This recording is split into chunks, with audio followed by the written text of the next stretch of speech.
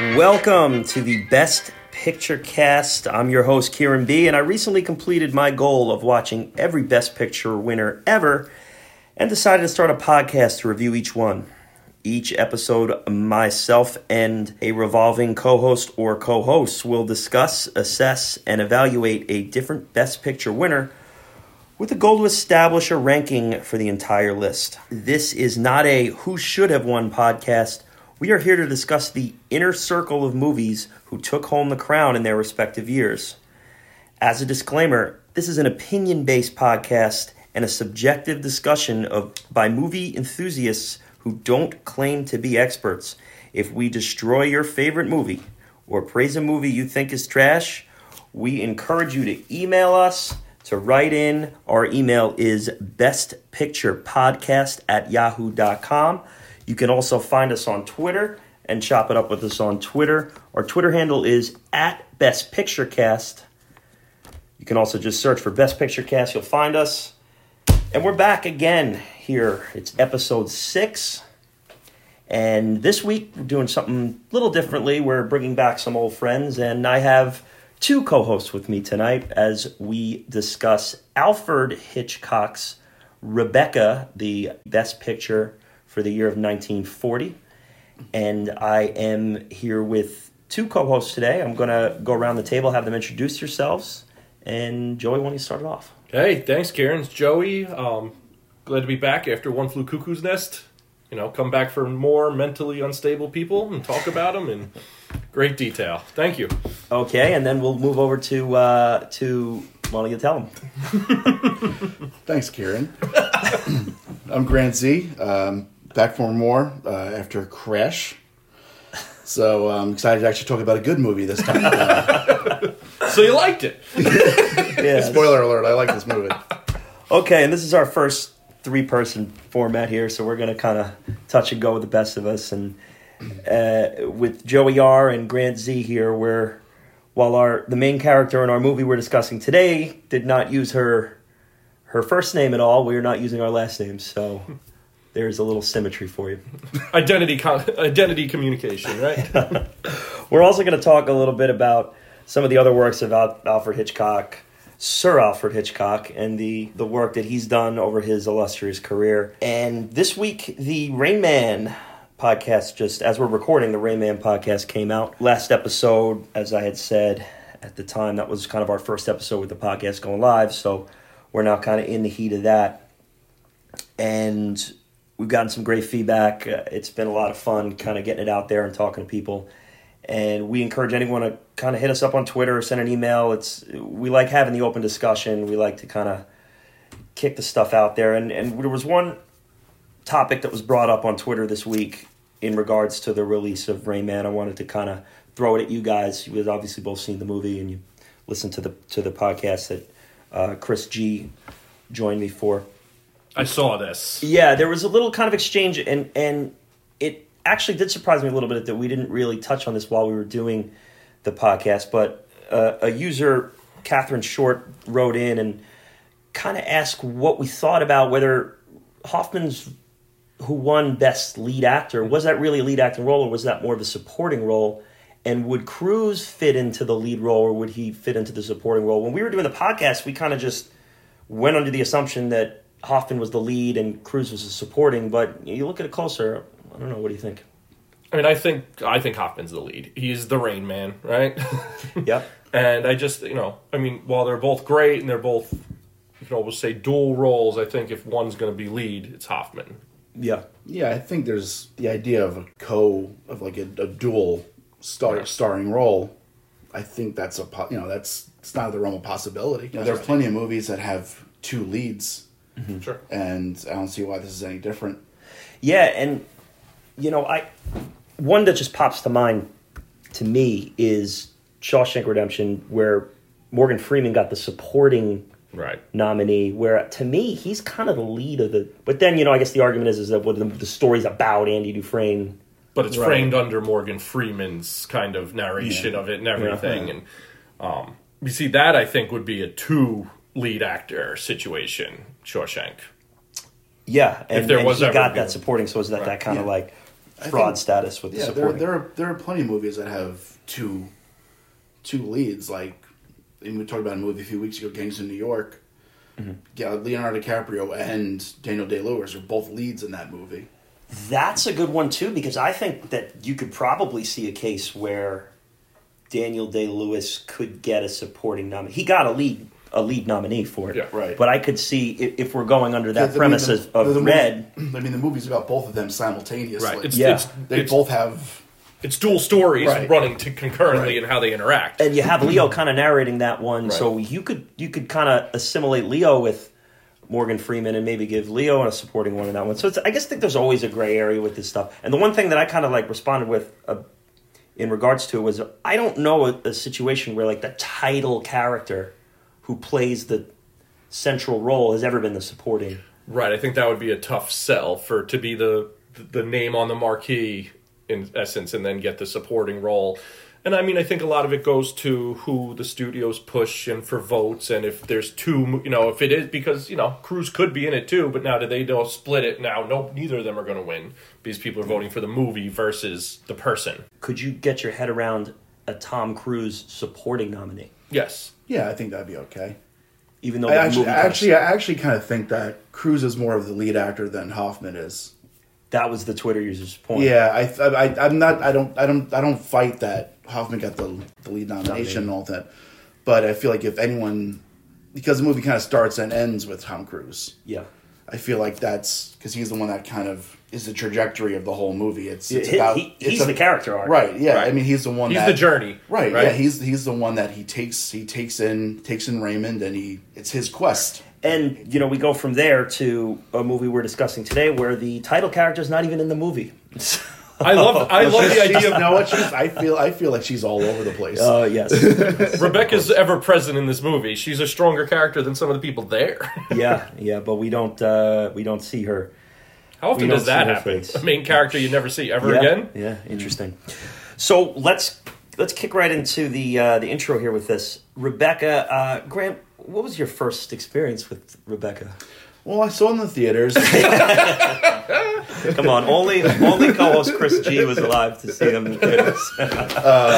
No, I saw it like a week ago Yeah. for the first time on YouTube.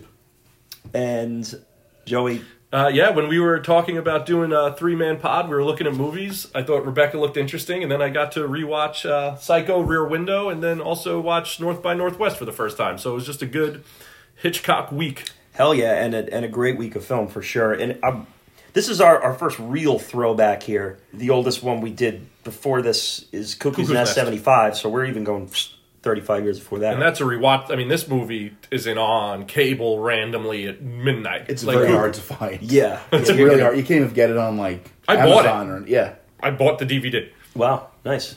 Yeah, so the first time that I saw this, now this was a while ago for me. This was actually, there's some lining up with what we're doing with this. I knew that I was going to have to see a lot of these older movies. So I kind of, and I didn't want to leave them all to the end. So it wasn't like you were going to watch everything 1960 and after and then just get stuck with all these movies. I'll lose interest for sure.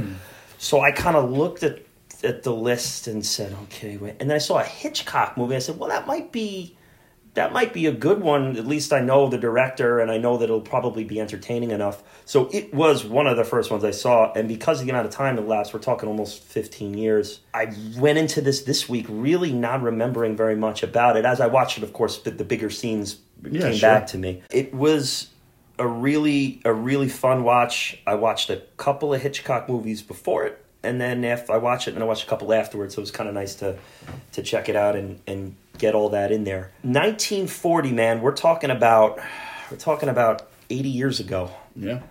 A little different times. How was it for you guys this week, kind of watching a movie from 1940s? I know neither of you are really Film buffs. We are not arty. We are not film buffs. We are just film enthusiasts. shots fired already. I love it. I mean, Grant, you're not looking through 1940s, 1950s movies on a regular basis. So what was your experience like here? If the movie's interesting enough, and if it's done well, I'll watch anything. You can tell there's a lot of stuff that's of its time in both the way the film is made and the way characters interact with each other that are definitely from 1940, but it holds up to me. Yeah.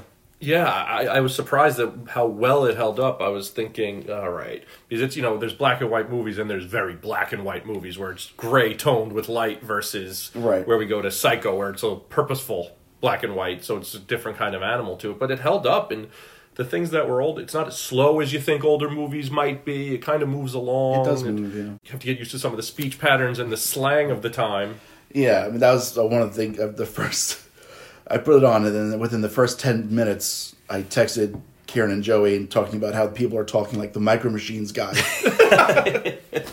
And everything is just at this really just snappy pace that I watched it a second time. It's much easier to understand, but but I think that's just how movies were done back then. Everyone talked real snappy. Well, I actually did research on it. It's called the Mid-Atlantic accent. Yes. It's a purposeful accent that pretty much We got big one, small one, both one. rich people made an accent so that poor people would know that they're rich. It's all a facade. Right, and it comes, when we see it all the way then through Rear Window, because Jimmy Stewart, is the poster boy for the accent, right? Yeah. Drop all the R's. I was watching it out of my window. Now, this is conversation I'm going to probably direct more toward the end of this podcast when we're going to more or less rank what we've done so far and try to come up with a ranking for the 6 movies that we discussed. But this week also, as we said before, the podcast is live. A friend who's kind of in on the podcast and he's going to watch the movies and listening. He watched Cuckoo's Nest this week and had a hard time getting through it. Wow. And I was a little bit stunned because to me, that movie is super watchable. And then, that kind of jarred me a little bit. And then I talked to a couple more people just in their experience with it. And another friend kind of said, well, he watched it on a date once with a girl and the girl didn't like it at all. She wasn't feeling it. So it just kind of, it gave me some perspective as how we watch movies today and how we're conditioned to see movies today. And even a movie that's, by all accounts, an American classic in One Flew Cuckoo's Nest, there can be a pacing to it. And we'll talk a little more about that at the end, but I do want to kind of throw that out here now just we're talking about a movie in 1940. Yeah, that's interesting because I had actually, after Kieran, I had texted you after watching North by Northwest and how I really liked it. I'd never seen it before, but it's a very different watch than we're used to now. And we had a brief conversation about kind of, expectations from new movies now. North by Northwest is a thriller. It's a tense movie, but compared to something coming out today, you're not losing your mind. It's more subtle and sleek compared to more kind of in your face. So I think it's expectations as well as more patient movie going almost. Yeah, and I watched that one about a year ago, and my roommate came in and said, what are you watching? Oh, cool. And he lasted about 10, 15 minutes. And he listened, it was late. He was going to bed anyway, but it didn't grab him right out of the gate, because that movie does kind of have... And Hitchcock is a methodical movie maker. It's a slow burn. He wants to set everything up gradually. There's a trudge to it, which makes the tension at the end or the turn really hit, but you have to be in it. Really, for all of his movies except for Psycho, which kind of... just hit you. Within the first 20 minutes is one of the most climactic scenes in cinema. Yeah. One of the most famous murders. Yeah, but if you bring it back to Cuckoo's Nest, I haven't seen it still, but my favorite movie of all time, Jaws, is from that year. Right. Mm-hmm. So I don't know if you can't say it's just, some people just don't like movies that are from that long ago. I don't know, because I feel like Jaws would still hold up, because it also starts right off the bat with, it starts out at 10 right. with the girl in the beginning. So I don't know if that maybe just will hold people's interest long. Yeah, hey, listen, talk about The Revenant from just a few years ago. I talked to people who said they just fell asleep with it. That's a slow burn. I love slow burn. Once Upon a Time in Hollywood was another one. Right. I loved Revenant. I had a real hard time watching it over and over. There's not a rewatchability to it. But something like Cuckoo's Nest, I'm surprised. But I think there's, we count for taste. Some people just aren't. Also, everything's not for everybody. It's also a subject matter you're very... Right. You love. My entire life is... And when he was done with it, he did say, I need to watch that again. Not, I'm done. That's not rewatchable at all. I'm done. I think that one comment he made was how he thought it was almost too real. It just gave him anxiety. Well, but I think that's the brilliance of the movie. We talked about that for an hour in our podcast, just about how anxiety and claustrophobic it feels. And I think that's part of the brilliance of it. Where Jaws is scary because of how big it is and how much unknown it is. Right. Cuckoo's Nest is claustrophobic, and they're both, fighting for 1 and 2 that year. And even Psycho, which we'll get into in a little more depth a little later in the cast, but I watched it in full for the first time this week. Oh, wow. And, like, I obviously have seen that scene. Sure. Sure. But, like, that first half of the movie, I'm like, whoa, wait a minute. There's a whole other thing going on here that I wasn't even really aware of. Yeah. And so it's not even like that movie just kicks right into gear, too. Yeah. There's a like that other storyline that kind of... Well, yeah, I mean, you're kind of led to believe, like, okay, well, this is... The movie's going to be about this girl with the money, and then it just gets the rug gets torn out from under you. Right. Yeah. Starting off with Hitchcock's, sexuality, dreaminess of the blonde, and which we see in all his movies. Which is that a trope? Is that a trope of his? He loves it. I haven't noticed. Well, let's then he really throws it. Let's talk about a brunette then. Rebecca, we ready to go? Yeah. Contestants ready? Gladiators ready? Let's do it.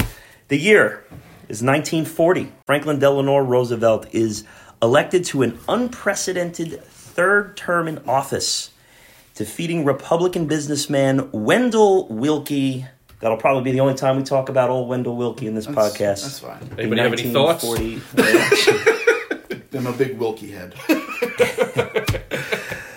Baseball. Cincinnati Reds defeat the Detroit Tigers in 7 games. And they celebrate a world championship on their home turf, Crosley Field, which we remember was featured in Rain Man. And this is the second Best Picture cast World Series win for the Cincinnati Reds. Raymond Babbitt would be very proud. Song of the Year, and this is pre-Billboard charts. The Billboard charts start in 1953, but they still do kind of have a number one song. And this number one song of the year was I'll Never Smile Again by Tommy Dorsey. So you can go and look that one up and groove along to it. But 1940, Best Picture winner, it's Rebecca. The movie's directed by Sir Alfred Hitchcock. It's produced by David O. Selznick. It's based on a novel by Daphne du Maurier. It's starring Sir Laurence Olivier, Joan Fontaine, George Sanders, Dame Judith Anderson, and Reginald Denny. It wins the Oscar for Best Picture. Only takes home 2 Oscars that year, though, despite several nominations. Wins the Best Picture. It also wins Best Cinematography.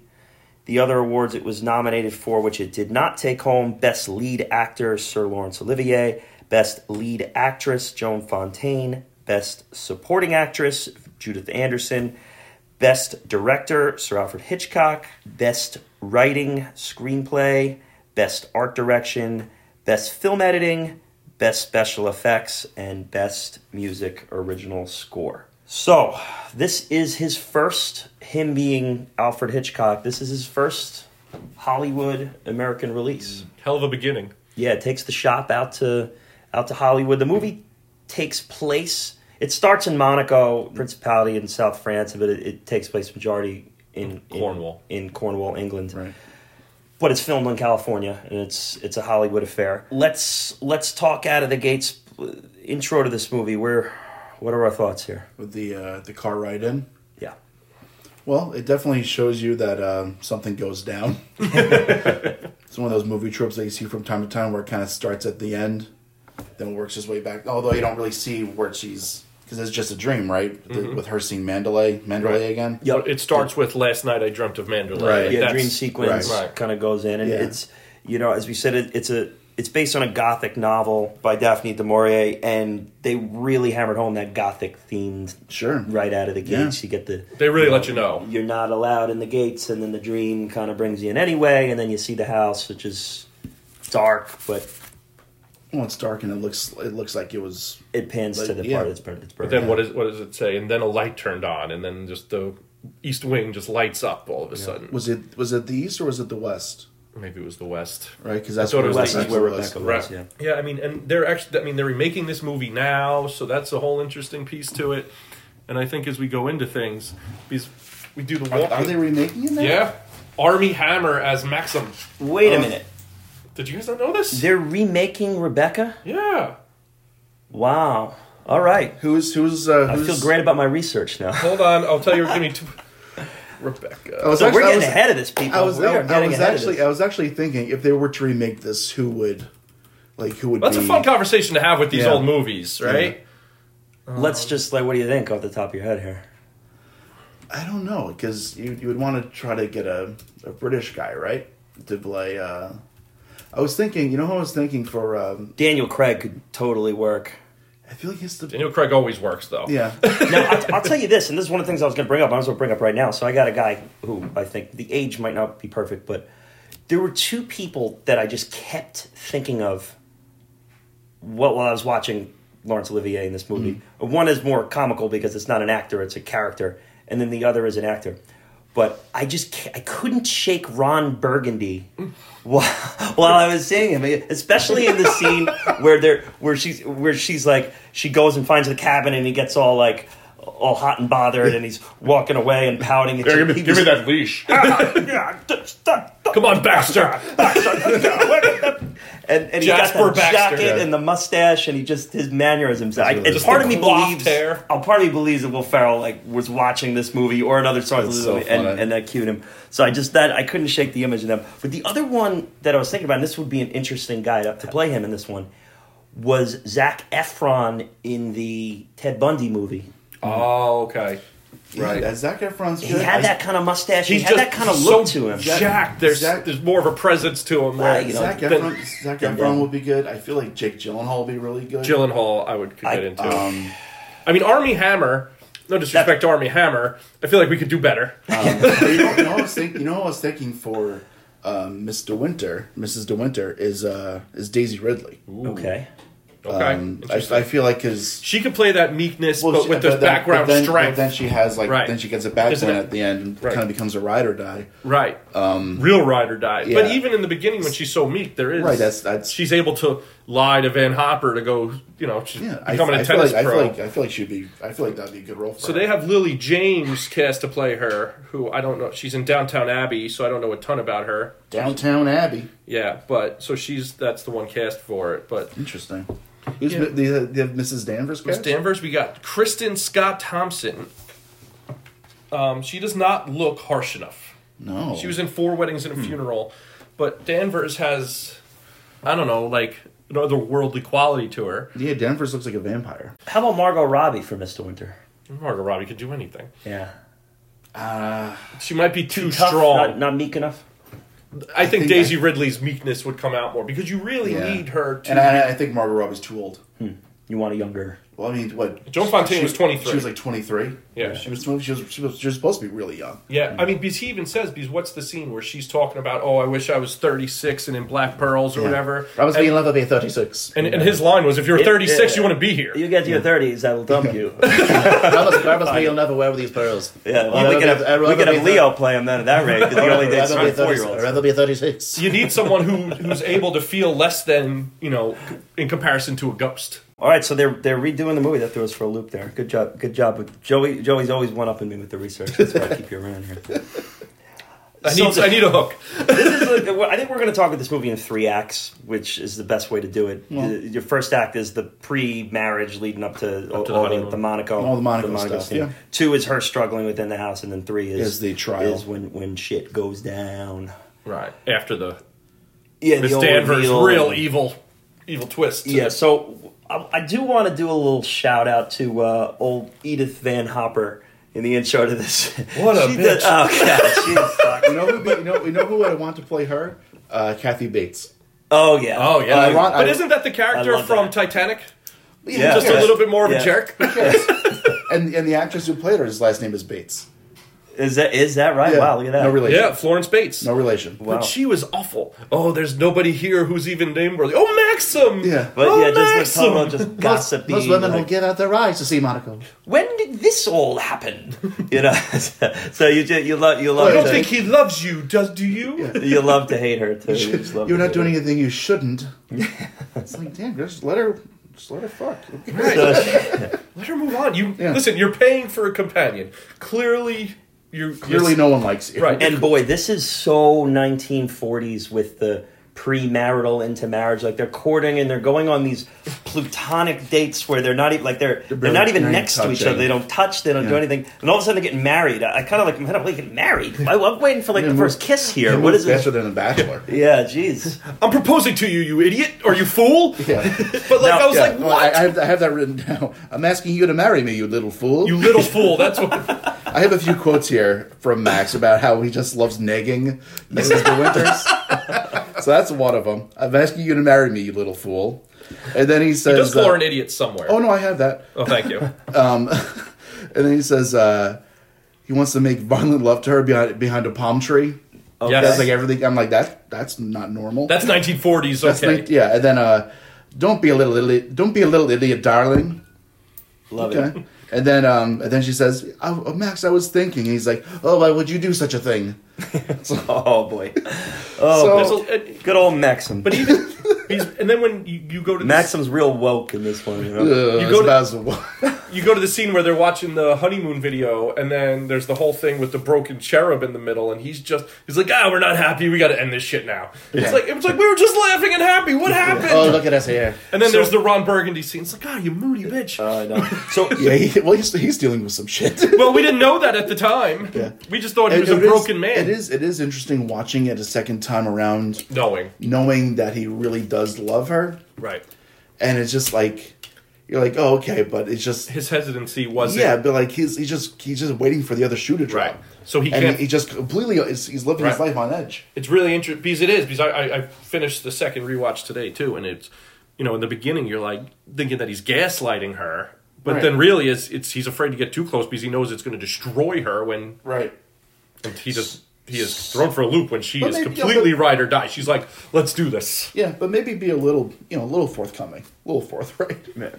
So in regards to some of these courting scenes with her fake tennis lessons and the car rides, how that's like that old movie trope where they're driving in the car and you have the screen in the projector. back. And How do you think that plays with? I mean, I think that we know that that's of the time, and I like the rain too. Oh, I know Driving Rain like a was- stagehand dumping a bucket on. I don't their even- head. I don't and then the jacket, and then she's just soaked.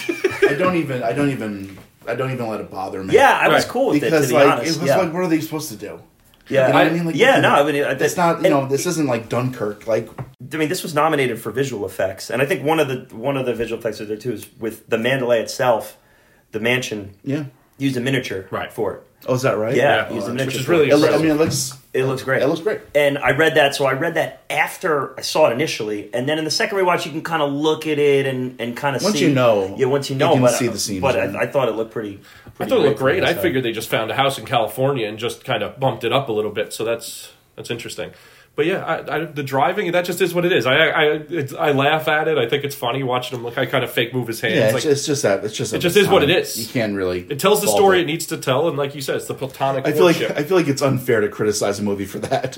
They're doing everything they can. I agree. Now, I had a little bit of a criticism here in this first act, and this seemed very Hitchcockian in that playing games with the audience. There's a scene where they're out on the balcony and she's talking about swimming and the undertow, and the music, bum, bum, bum, bum, bum, and he just looks off and now all of a sudden he's upset and he's looking out and he's Right. like the undertow, and she's like, what the hell did I say? Like, Yeah. come on, I was just talking about swimming.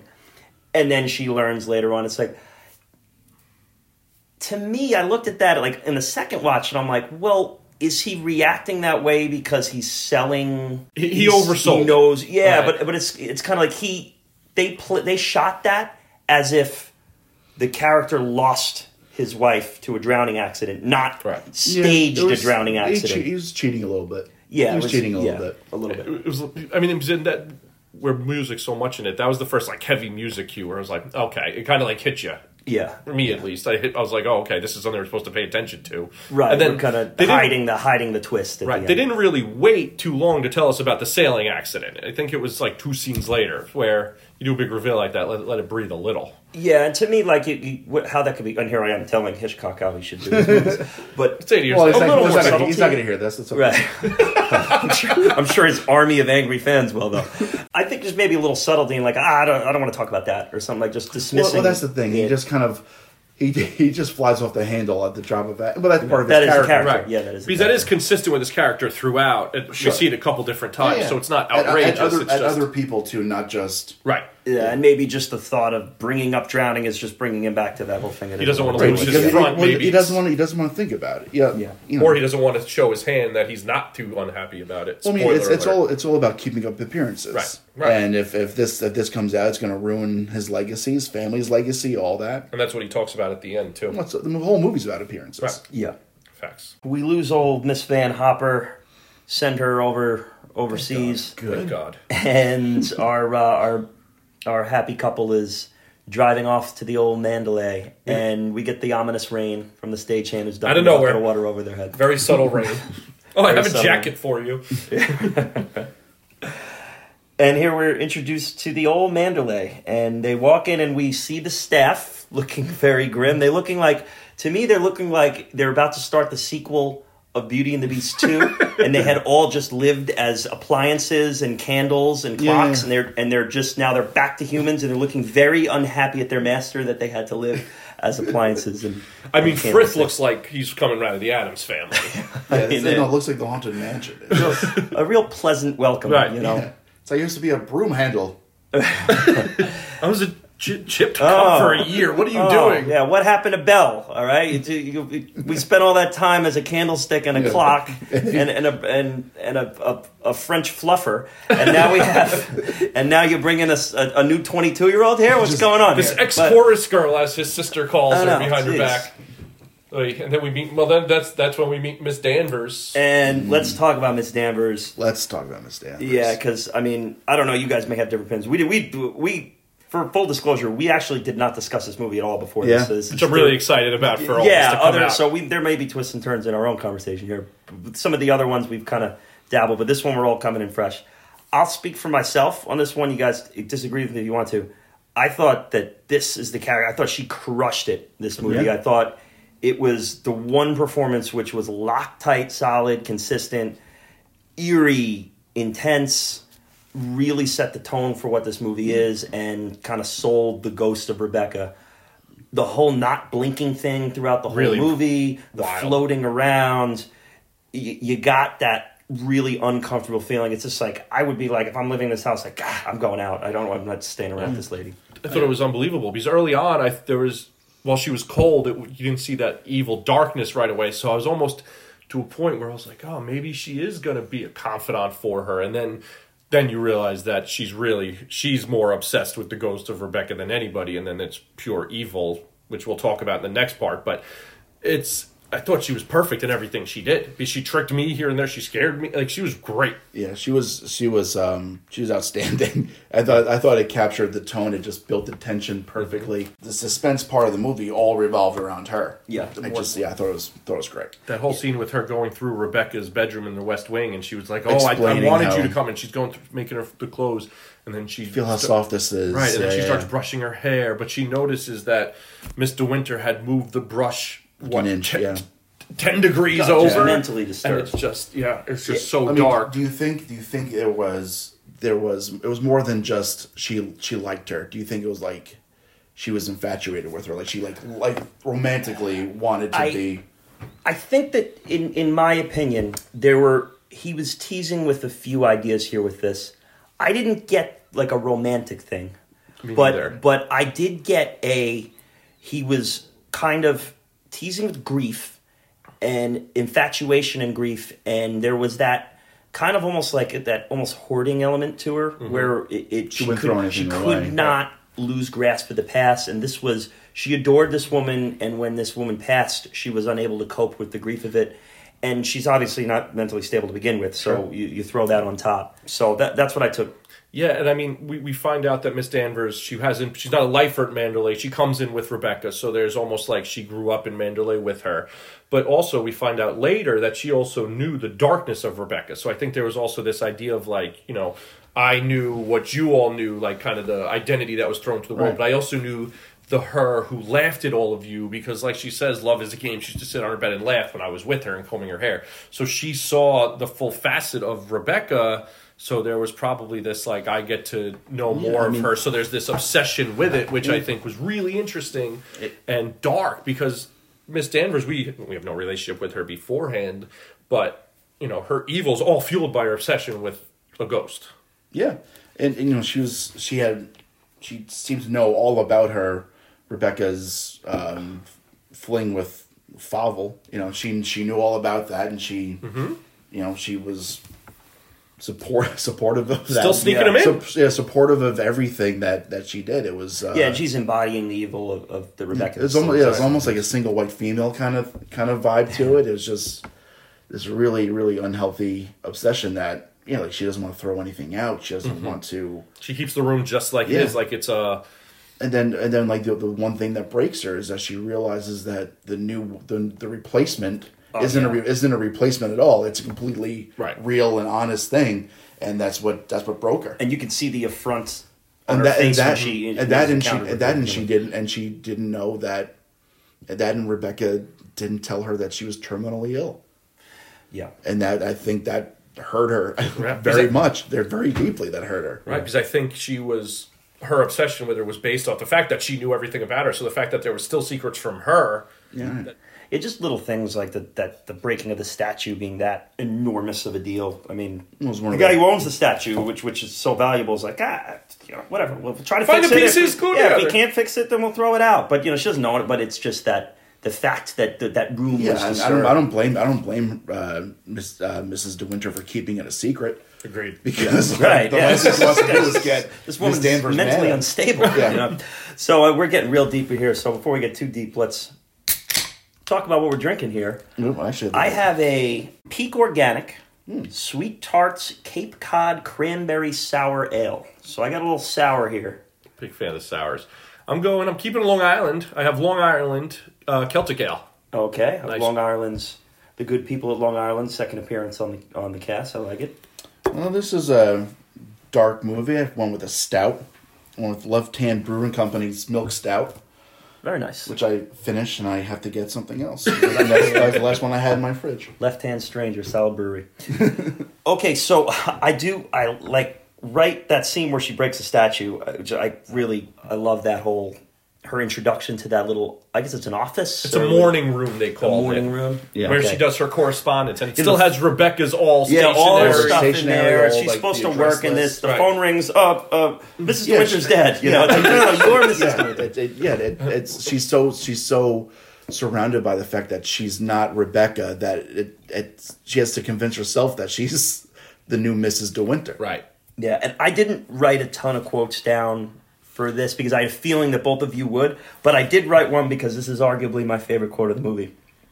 And this is Mrs. Danvers comes in and explains that there will be house guests and that she has the menu set, but she left the sauces blank because Mrs. De Winter was very particular about her sauces. Yeah. Grant, how particular are you about your sauces? I mean, pretty particular, if I'm Joey? going to be honest. Not very. I am extremely particular about my sauces. I many times I like the sauces better than the meal. I actually mostly go no sauce. Let the food speak for itself. In London, that could be dodgy. Huh? That doesn't air in the UK, does it?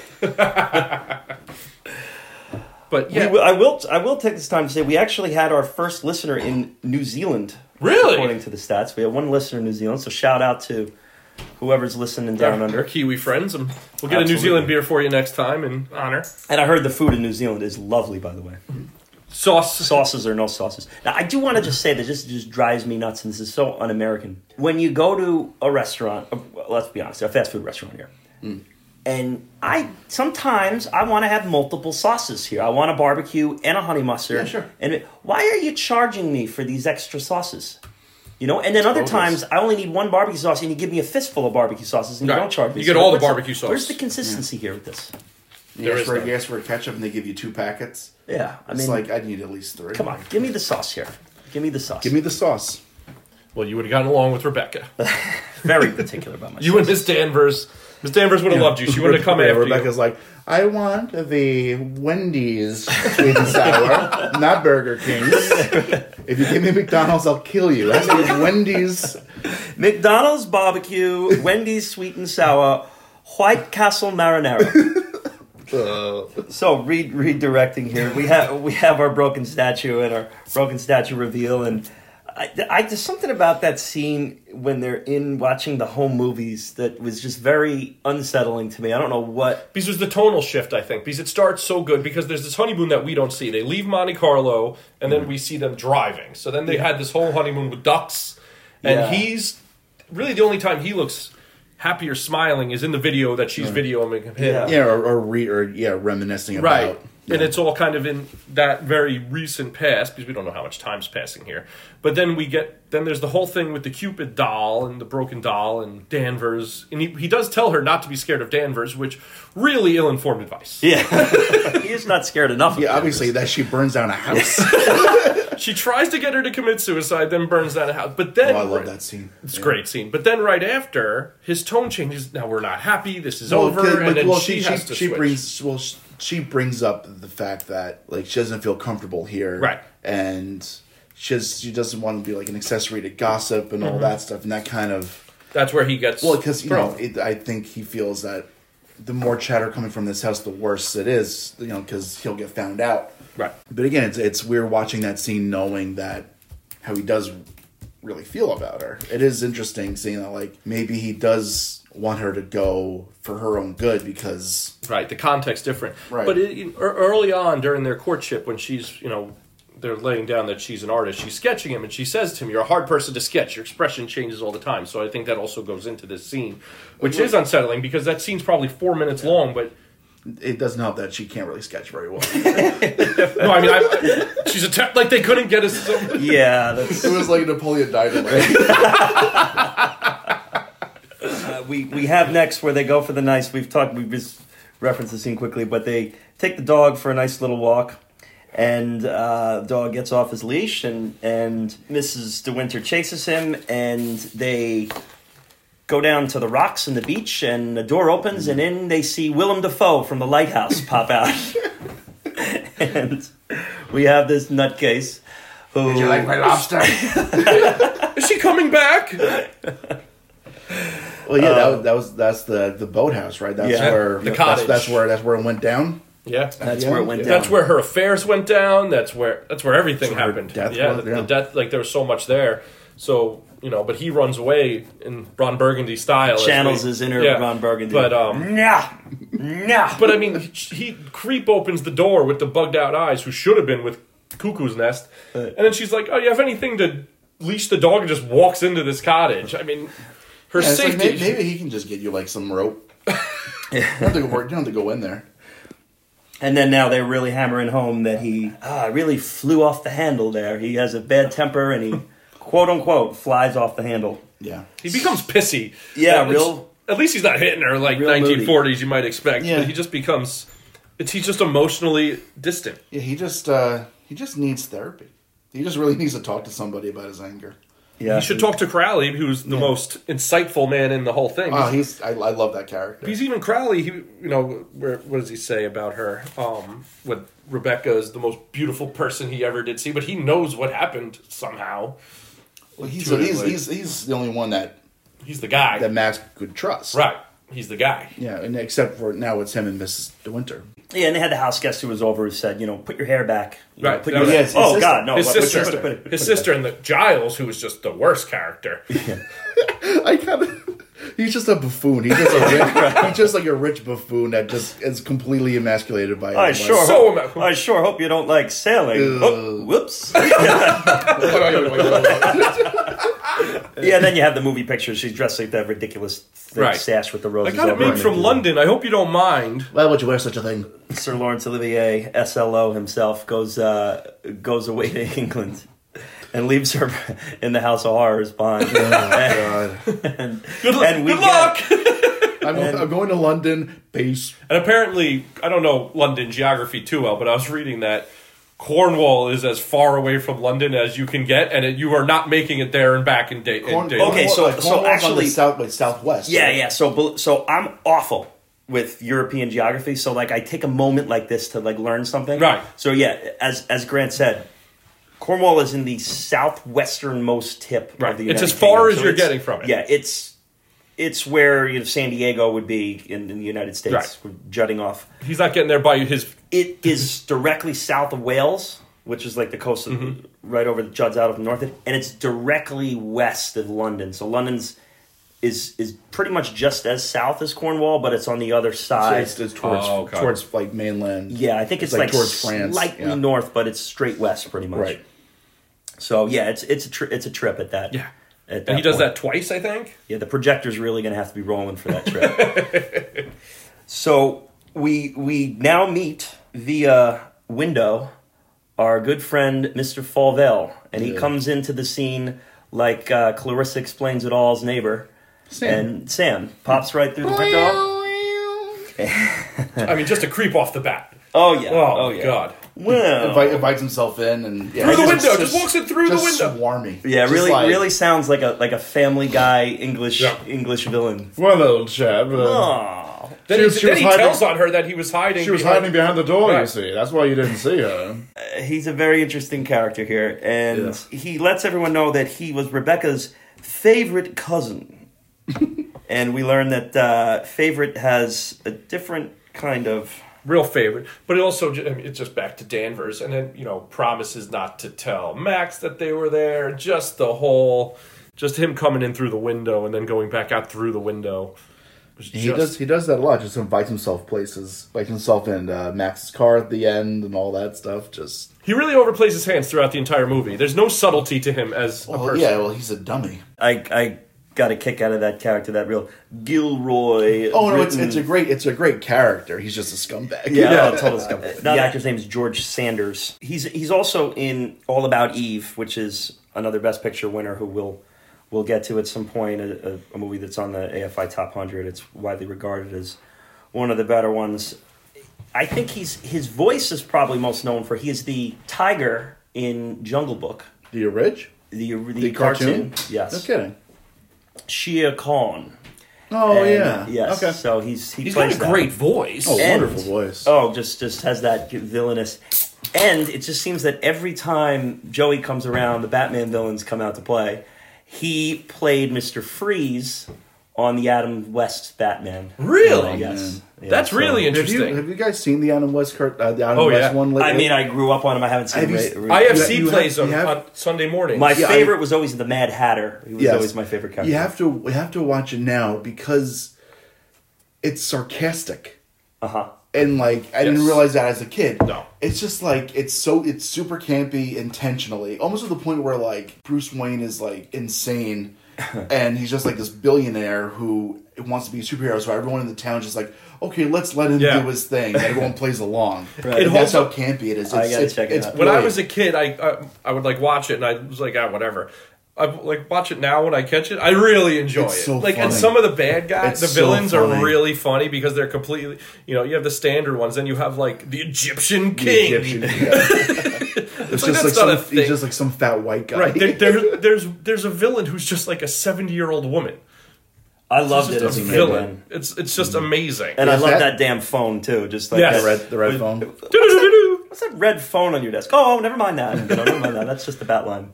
It's really good, and it's just like funny, Yeah, and they're check- each watches. They're like 20 minutes Yeah. each. Check that out. Definitely. And it always starts with next. next time, and then you could see King Tut fight Batman. King Tut. What will King Tut do? He's always had some pretty questionable villains. Be like as good as the Joker is and all that stuff. He has like some really really terrible ones. I think it's one of those syndicated shows you have to just create so many villains now too. Oh, I just to know. kind of fill the. Especially they airtime. had so many episodes, you can't have the Joker being in every. He has to disappear sometimes. The Clock King is one. That's a bad one. The Clock King. The huh? Clock King. Goodness. There was two Mr. Freezes. Is the Condiment King in this one, or is that just like in the The comics? the sauce master. No, there's a villain. called the Rebecca comes back to there's It's actually a condiment. Condiment King. Really? Wow. That was in the Lego Batman movie. Jeez. That's So a like great movie. they lifted everything from real Batman villains. So our boy Favell exits stage window, and we're now going to move into the introduction of the West Wing. Big scene. This was a shift. Wonderful scene. Yeah, you get to really see how preserved this place is, and This how is where wrapped you up. really see why Danvers hates Mrs. De Winter. Yeah. You can see like this is Well, you see the psychosis. Rebecca was the whole world to Danvers, and it really comes into like if you thought Danvers was creepy before, now it's a whole nother level. And she initially, because when Mr. Winter goes in there, she opens the window. It's kind of like an excuse to go. And she's like, oh, I saw the window from the East Wing. And Danvers, I closed it before I left. Yeah. Like, she just calls her out. There's no subtlety to it. It's Yeah. just like, listen. And just, I mean, it's a shrine. Yeah, mausoleum. Right. Yeah. And it's just makes her feel her coats. She combs her hair with a brush. And then she just points out the monogrammed, The pillow. the pillowcase. It's Yeah. just... Mr. Winter should be scared of her, and Maxim is a little naive here. Yeah, I think he just, because she doesn't give him any shit. He's so preoccupied with everything else going on in his head. He has no ability to see, like, things like 5 feet in front of his face. And I mean, I wrote down here, the music here is where it gets real reminiscent of, like, future Hitchcock movies, where it's just that, like, tense, that just, like, string, it, like, hits your ear different, that, like, this isn't good. Like, it's letting you know, if you're not picking up on what the movie's telling you, the music's hitting you in the face now, that this is a bad thing. And this is when Danvers tells her how much everybody loved her, everybody loved, speaking about Rebecca, and it's really just destroying whatever Mr. Winter had. Right. Yeah, and you bring up the music too. That when every time Rebecca's name is mentioned or there's a reference to Rebecca, whether it's the R or they have a specific instrument playing. It's the Hammond Novacord. The significance of the Hammond Novacord, it's the first ever synthesizer. Oh, so, interesting. For all our music nerds out there, I know that there's at least one. Every time her name comes out, and that's like kind of, you'll hear it in those mid-70s, late 70s horror films. It's kind of got that wavy sound to it. There's a great video on YouTube for anyone who wants to know what I'm talking about a little more closely. You just Google Hammond Novacord Sweetwater Music. The people at Sweetwater Music who are great if you're looking to buy any instruments online or anything. But they've restored like an old one and refurnished it, and the guy plays it. It's like a half-hour video. It's like a real cool listen. So I encourage anyone to check it out. And if you want to just reference the movie to see where it is, I think about a half hour in when they first bring it up, you'll hear it in the background too. It happens every time throughout, right? Anytime that, particularly when Danvers brings up Rebecca, Right. they'll cue in on that. And it's just another example of how methodical Hitchcock is with his score. And Because it really hits in your head. It connects, and, it's the music's letting you know. Now Danvers is really letting Miss De Winter know that she's not only fighting a ghost, it's a perfect ghost. She's fighting against perfection that can't be. Yeah, and we're going to talk about Psycho in a little more depth, but I do want to just, before we get there, I want to talk a little bit about the score. I think it's the number 4 score of all time, in voting in the AFI list, if I'm not mistaken. So when I was watching that here this week, and obviously the big scene comes up and I watched the scene, I instantly rewound it and then watched it again, just paying attention to the score It's and how the score went. And then as you get a little later on, when he's cleaning up the bathroom, when he's kind of recollecting stuff, the music during that, incredibly tense, incredibly awesome. And one thought that I had on how a score can really change the feel of a scene and the feel of a movie. Here you have Bates cleaning up after his lose control murder. His mother's murder. Yeah, right. And he's cleaning up after this murder and getting every spot and they really spend a lot of time watching him clean this bathroom with this music back there. It's almost they spend more time with him cleaning than they did him doing the actual murder. Sure. The murder probably is a minute. The cleaning, you're there. You're watching him wipe the tub. You're even putting the mop back in. There's this quick cut of the mop bucket with the mop going in it. It's just and that music just keeps it tense. And now I just want, just for a comparison, how music can change what's essentially the same exact scene but give it a completely different feel. You guys have both seen the It remake? Yes. The latest It I have remake? not. Okay. So there's a scene in it where the kids have to clean blood out of the bathroom. Okay. There's the I know which scene you're talking the about. clown comes and causes a big... In the girls' apartment. Yeah, a big amount of blood in the bathroom, and only the kids can see it. Right. The adults do not. And in the book, it really is a moment of true bonding, and it's one of the kind of first moments that they really all come together as a team and as a group of kids. And the movie films it so brilliantly. And the music that plays in the background, and again, they're doing the same thing that Bates is doing, and they're not covering up a crime, but they're cleaning a bathroom filled with blood. The music is this Cure song, 6 different ways or seven different ways, and it just has this kind of bubbly vibe that just shows you that they're, this is a group of kids coming together for a task, and they're getting over the fact of their fears, and they're getting over the fact of their blood, and the music really carries it and hammers it home. Okay. Which is when you're trying to do something like when you're adapting a book, and the book can really just literally tell you, Right. but you have to get that feel. So then you have two bathroom cleaning scenes that are doing completely different things, and the music carries them in each. I mean, the music in Psycho, just the whole thing, it never ends. It's relentless, and it really keeps you tense throughout, even in nothing scenes. But the whole time it's there. But that bathroom scene, because I watched from the murder all the way through the cleaning. I watched that twice too, because just how long it goes and how just it makes you watch. It just, I mean, I'm sorry to step on No, it. no.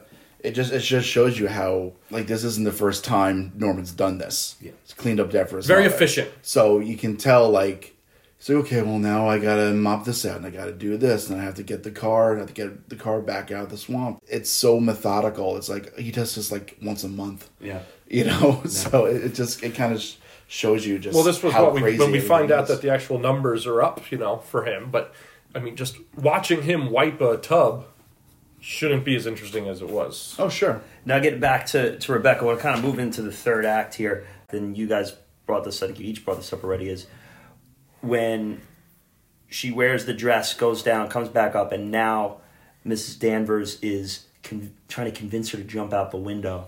Yeah. I mean, that's because, going back, because it goes back to the morning room where she finds the stationery, and that's the first time Mr. Winter says, I'm Mr. Winter now, right? Yeah. She kind of owns herself in the same place, but then she gets the costume ball, and then just gets absolutely duped to wear the same costume. Why would you even trust her? Right. Why would you even trust But it just her? shows the neediness of identity and wanting to be Yeah, and she accepted says, by Why this. fit in? I really want to be your friend. Right. She says that flat out to her, so I think it's just now she thinks she's finally opening up to her. She knows she has to live with her. It's not like she's going anywhere. Right, so she's doing her terrible sketches of costumes, yeah, which are, what is she going to be, Joan of Arc? It's Or like the night where like it looked like something I drew in third grade. Right. Like her arm is 8 feet long. It's just. But then and she's so excited she has it specially made, and it's like, what are you doing? So we Yeah. kind of go from this place where for the first time we see this woman, Mr. Winter, empowered and kind of taking over her own identity a little bit at all, to just trusting the wrong person out of just once again going back to that just uncertainty and insecurity that's plagued her. I mean, again, this woman doesn't have an identity. Yeah. It was her mom died, then her dad died, so she doesn't know what to do for a year. She becomes a friend for money, and then she becomes Mr. Winter. She never has an identity of her own. It's always something else. So she finally kind of owns it. I'm Mr. Winter now. Oh, great. Okay, but now she's going to dress like Caroline de Winter, trust the absolute wrong person. Yeah, and she's back to square one, reminding Max of Rebecca. The look on everybody's face, and then his sister says, Rebecca?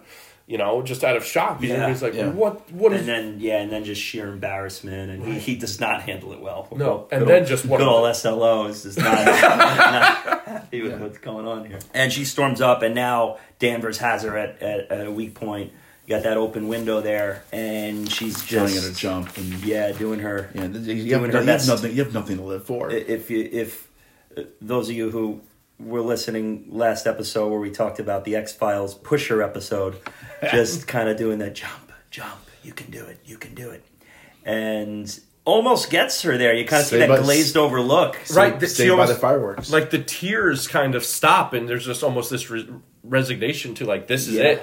Luckily, the fireworks happen, like you said, because you don't know what had happened. No, I'm not convinced she wouldn't have had much more than a broken arm jumping out of Well, it. That's that's- not much of a fall. it's a two-story fall. Yeah, I mean, Unless she goes head first, she's just going to be uncomfortable for 6 weeks in a it's gonna be cast.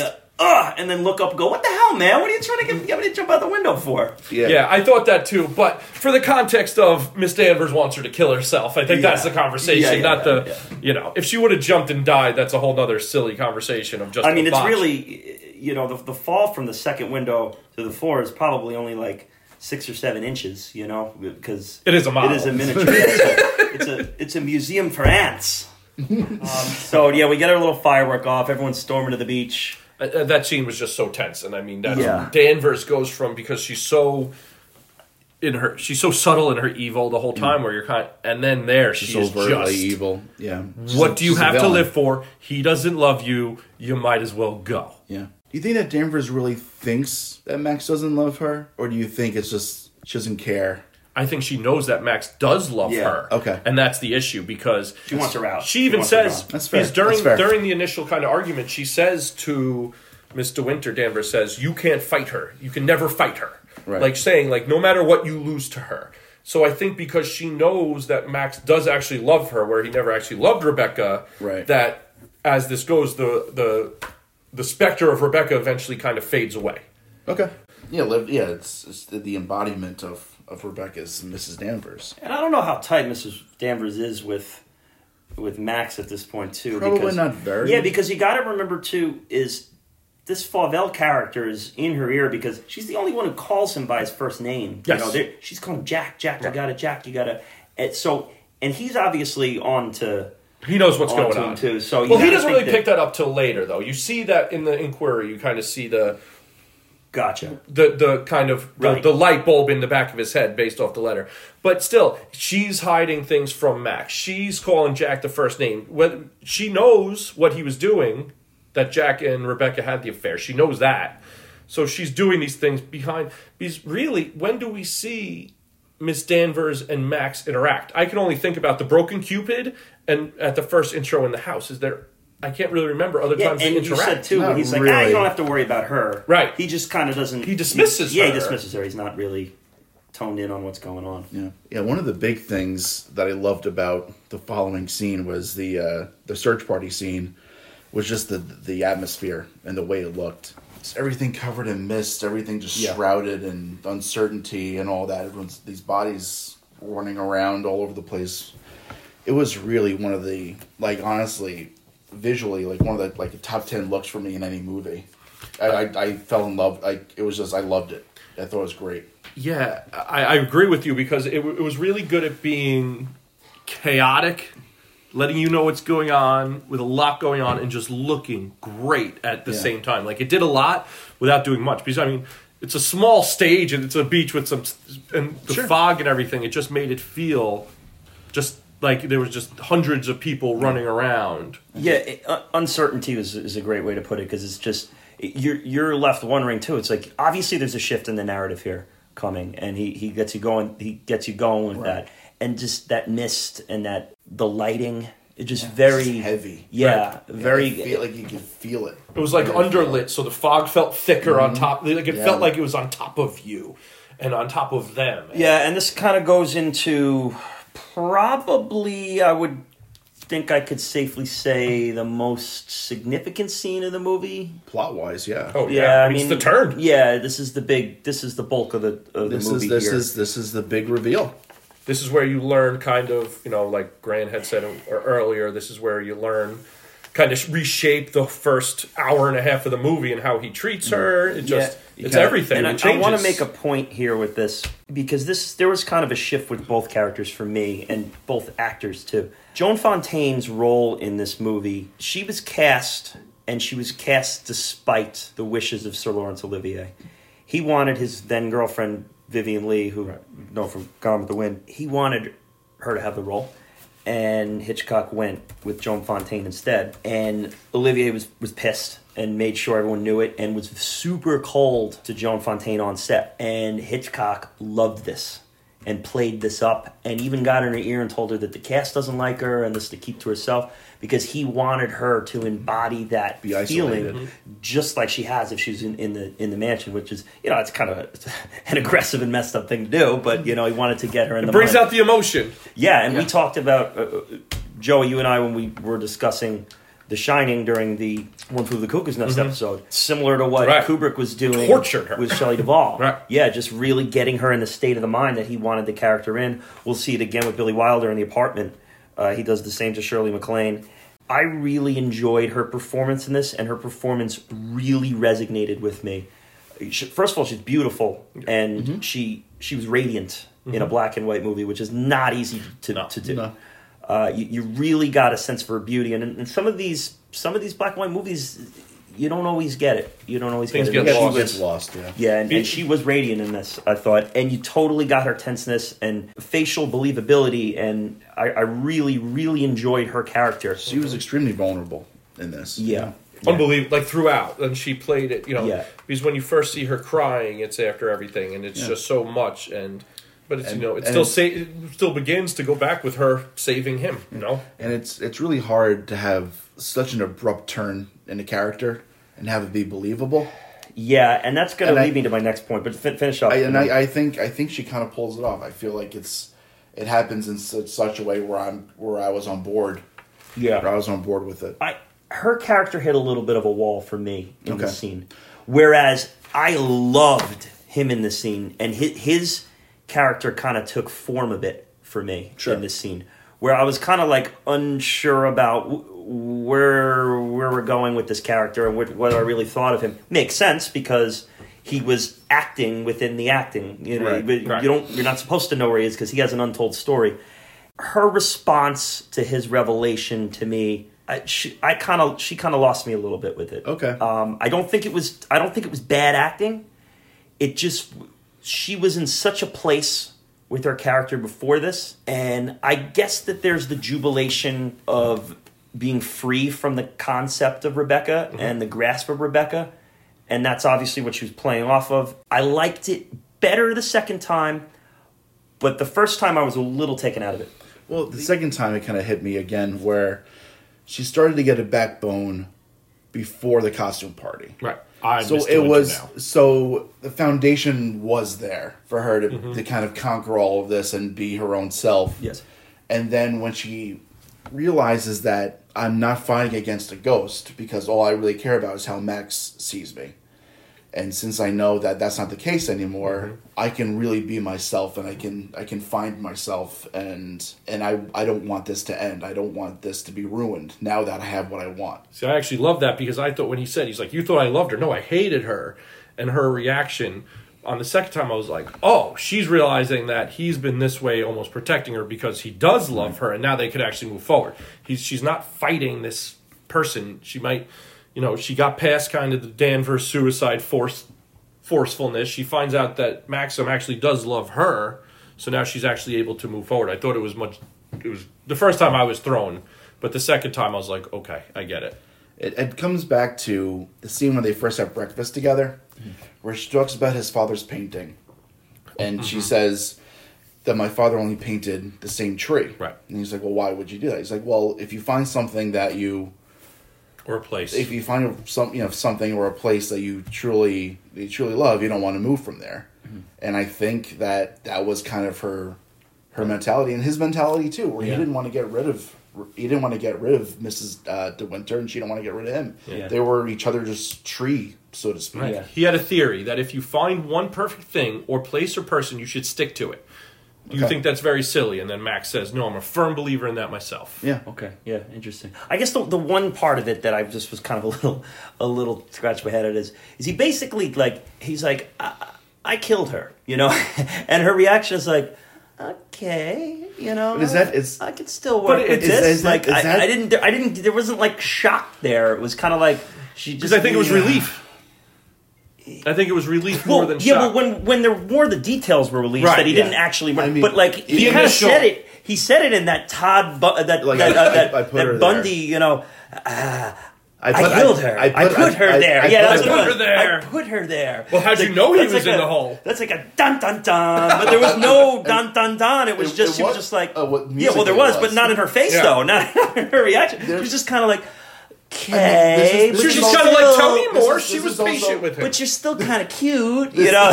You're still a billionaire in the 40s. This is also a woman that was going to kill herself an hour early. Right. Her context of death might be a little different. So I think honestly, her whole thing's like warped right now. Right. That was my Efron Bundy kind of look. I kind of got that she let him tell his story. She had built up enough trust. That's true love. You know. Because then we get into the Maxim part, where the story about Rebecca. I love this part. Right. So he says of Rebecca. This is it. I don't mean to interrupt because I'm going to let you go, but I rewatched this about. This whole little monologue, or the camera work. Yeah. I rewatched this like 3 times just to really take it in and from her saying to Crawley, "Where's Max?" until them leaving the cottage. I watched that 4 times. Yeah. Each time I watched it twice. 1,000. And he starts telling the story of Rebecca, and that Rebecca said to him, "I'll make a bargain with you. You look rather foolish trying to divorce me now after 4 days of marriage. So I'll play the part of a devoted wife, mistress." of your precious Mandalay. I'll make it the most famous showplace in England if you like. Then people will visit us and envy us and say we're the luckiest, happiest couple in the country. What a grand show it will be. What a triumph. Then he talks about how when she first saved him on the cliff in Monte Carlo, that was where their honeymoon was. And they just go into the whole story and everything and how she was pregnant and just everything that kind of rolls into itself. And it was unbelievable. World-class acting. Yeah. Brilliant. That's why Laurence Olivier, that's why people know him today. Yes. That one part where he's explaining the breakdown of how she died. Right, the step-by-step. It starts with no one on the couch. And then he's like, she came over. The camera pans up and starts walking towards, like following. It was like watching a ghost following move. a ghost, right? And it was Rebecca became. That's how Rebecca was a character. It was brilliant. Like you can see her without seeing her. Right, and now they're literally walking like you're watching a ghost walk through. Mm-hmm. It was unbelievable, and then they're telling this story about just how this. Well, I mean, watching this scene, I want to know what you guys think. All I could think of is that Rebecca is Amy Dunn from Gone Girl's grandmother. Yeah, that's all I could think of. Yeah, that she, Rebecca was very Gone Girl. Yeah, she was very Gone Girl. Like think about I just happened to watch Gone Girl a week ago for some reason, but faking a pregnancy, everything for image, everything was fake. It was just all about identity. Right, it was an identity. It was an identity marriage, and then she said, she loses it and she becomes Gone Girl because he didn't hold up his end of the bargain. So I'm watching this. I'm like, Rebecca's Amy Dunn's grandmother. Yeah, just a power scene. Boy, that camera work was just killer. And we said right out of the gates here, the title character's not in the movie, but she's in the movie. She's a very present antagonist. Yeah. So we're moving into that's kind of the start of our third act here. Fauvel the inquiry. The old inquiry. Fauvel's now back full blast. The boat builder is the first one who really kind of throws it, and you see Fauvel's, the light bulb look up, and he's like, "Oh, okay." There's the holes being from the inside, so it's not suicide, and then that kind of changes everything. With Mr. Winters, her fainting. I don't know why she would go to her husband's. You haven't eaten. That's what's wrong. You haven't eaten. It's like, no, you're going to go to jail for murder. That's what's wrong. Also, in 1940s, rich people don't get off on murder like they do today. What happened? You guy's the richest person in England. He's going to jail for murder. Yeah, you haven't eaten. That's what's wrong with you. It's like, what? And we've seen this in Psycho, too. Hitchcock's characters are incredible at interrogating and not good at all at being interrogated. No, because when Max, this polished guy, this real estate billionaire who has money forever. The second they start asking questions, he just gets pissy. I know. He can't handle it. And I love how it's, now, you got to promise, don't lose your cool up there. He's like, I'm not going to lose my cool. I'm not going to lose. I'm not. And then he's up there and you just see he's like, I'm going to lose my cool. I'm flying off the handle.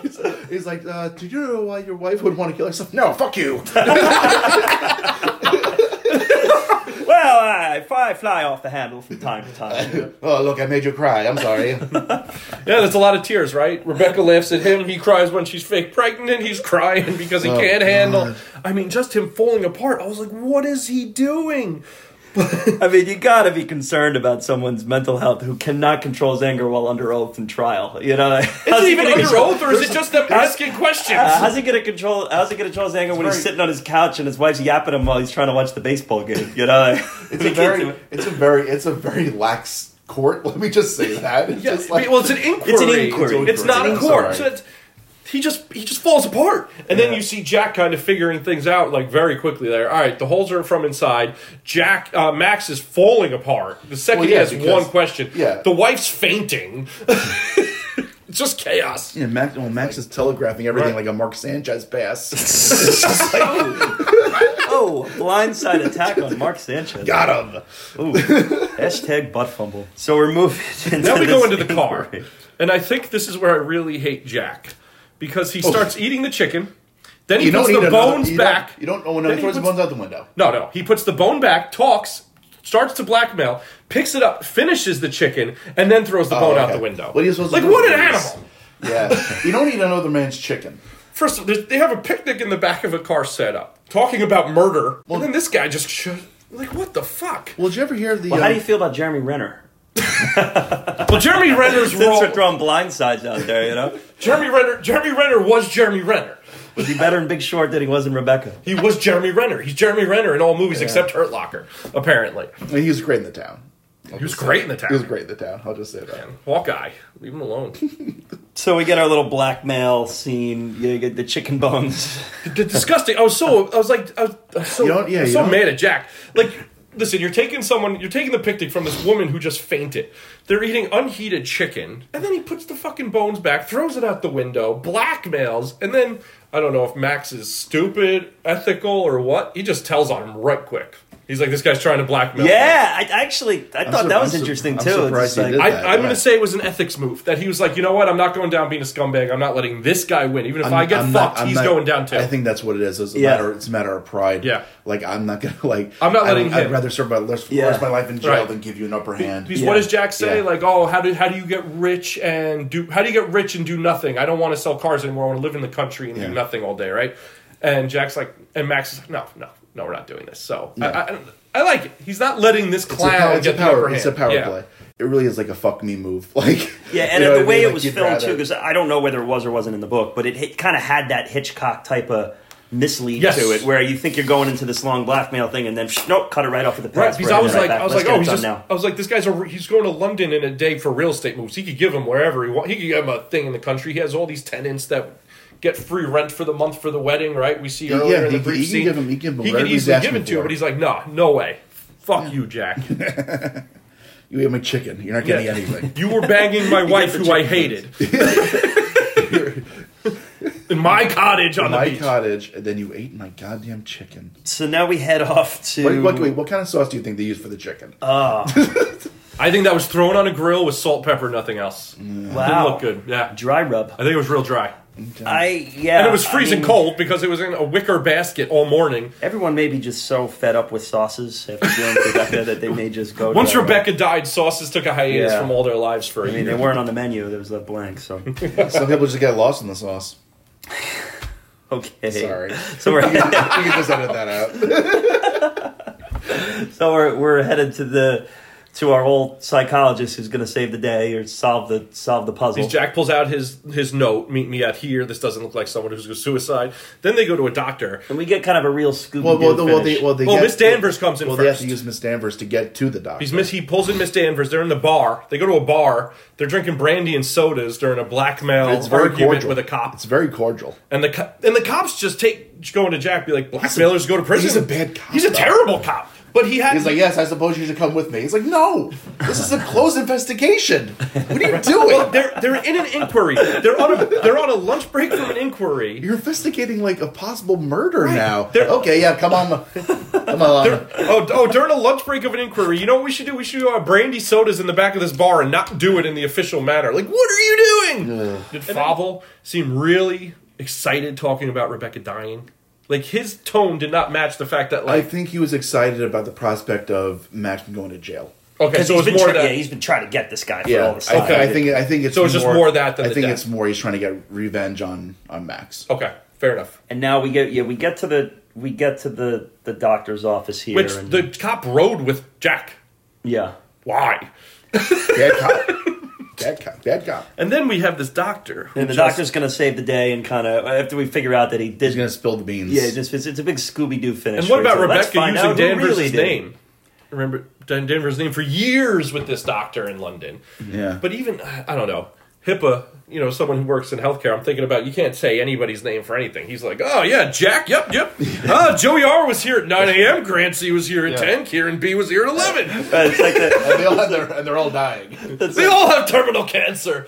It's like the Curb Your Enthusiasm where Larry's talking to his psychologist, and the psychologist goes, well, I once saw this director. I'm not going to tell you who it was, but let's just say he directed Star Wars. And he had a real problem with prostitutes. And Larry goes, wow, that's George Lucas. He's like, well, no, I didn't say that. He goes, of course, everyone knows he directed this. What are you saying to me about other people?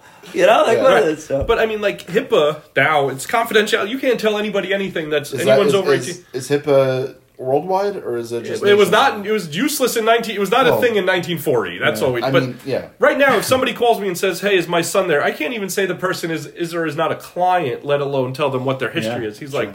Oh yeah, no. Because he's like, have the information here. He's like, should I say it? The cop's like, yeah, you should say it. Is this official? The cop's like, yeah. This guy might not even be a cop. I think he might just be like a mall guard or something. He was terrible. Was he just security at Mandalay? I don't know, man. He was terrible. She wasn't pregnant. I mean, the look on Jack's face, just the defeatedness of Jack, and then Well, yeah, you realize he lost. Oh yeah, that was totally like the guy whose box is all lined up to win the Super Bowl final score, And there's like and a he just pick needs six. the time to run out. Yeah, and then there's a pick six. No, and then yeah, he just throws his little index card in the ground, and then he just leaves, and that's the end of him. Never saw him again. Yeah, and then, when we kind of think that this thing's all wrapped up, we then get the return to the old Mandalay. Yeah, Mr. Winter wants to stay up, but then we see Jack call Danvers and be an asshole to a cop about parking wherever he wants, which unnecessary. Like, if we didn't know Jack was a scumbag yet, they really let us know with that They're last driving scene. the point home, Yeah, yeah. he was just like, I can't park wherever I want. Oh, I love that. Dude, I'm so glad you brought that up because I forgot to write that down. When can we take the power back with parking here? With this?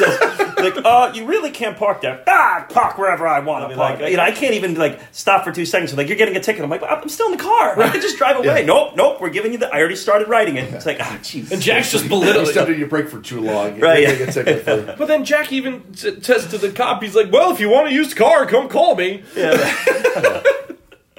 How dare you question where I'm parking my vehicle? I thought you could park wherever you wanted. And then he calls Danvers, and we see Danvers. Well, yeah. First you see her next to looking at a sleeping Mrs. Right. De Winter, and you're like, oh. Right. And then Max and Crawley just driving back in what did Hitchcock go up to 13 speed to get the car back in something time? like that. Right. And then, then you just... It's Well, too we- early for the Northern The Lights. Northern Lights, yes. Yeah. And yeah, the old Mandalay's on fire.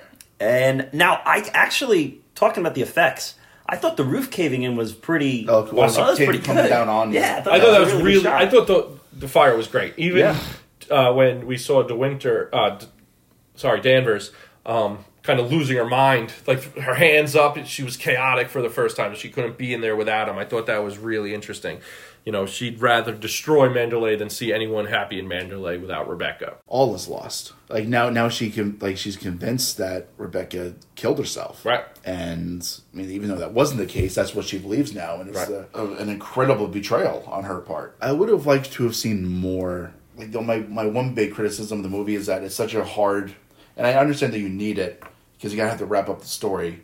But it's such a hard tonal shift. Big time. And it kind of loses me because I loved the atmosphere and the feeling and the suspense within Mandalay's walls.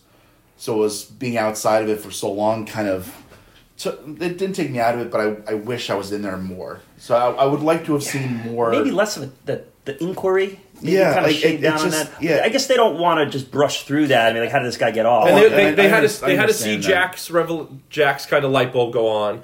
They had to show Max fall apart and the unnecessary. But I see what you're saying. I like what you said too, though, with taking you out of it too, because the movie starts with the Mandalay and in its a creepy gothic form, and that's where it ends. But it does end kind of abruptly. It takes you back to it a little quickly. Yeah, Yes. and I would have liked to have seen more with Mrs. De Winter coming home, yes. and then wanting to stay up and wait. one last interaction between Yeah. her and Mrs. Danvers. I agree. Not just her Create some sleeping. tension there. Yeah. I think here's the thing: the movie was 2 hours and 20 minutes. I would have happily liked was 5 more minutes. 2:10. It was 2:10, not whatever. even, yeah. 5 more minutes of them having one last interaction in the house, other than the lack of subtlety, her staring over her with the giant flame. Yeah, I don't think you want it too long. I think Yeah. you don't want to get 5 into more that minutes. 2.5 mark. No, 5 minutes They maybe. could have cleaned up a little bit the inquiry stuff. Even in the beginning, you Like the could have sailboat shaved guy some didn't stuff need off. 5 The minutes. sailboat stuff, I feel like the thing at the bar can kind of been skipped over. That could have been tightened up. But we didn't And need even them the ordering first brandy half hour. sodas. Right. Even the first half hour, you can kind of move That- through. Well, you kind of have to build a relationship. And that a probably little bit, made more sense with Courtship 80 years ago, where they were probably like, oh, building a relationship. Where us, it was like, oh, this is... We would have seen it fast no matter what they do, so you could have taken out 5 tennis lessons true. for us. Yeah. But in the 40s, it probably made more sense, contextually. Yeah. Did you guys see Life is Beautiful? I have not. No. Okay, so it's not going to be relevant to this conversation, but we talked a little bit about it last week. And that movie, the first 40 minutes is just him, trying to date his wife and trying to get her to accept him, and then the relationship they build, and then the family they build.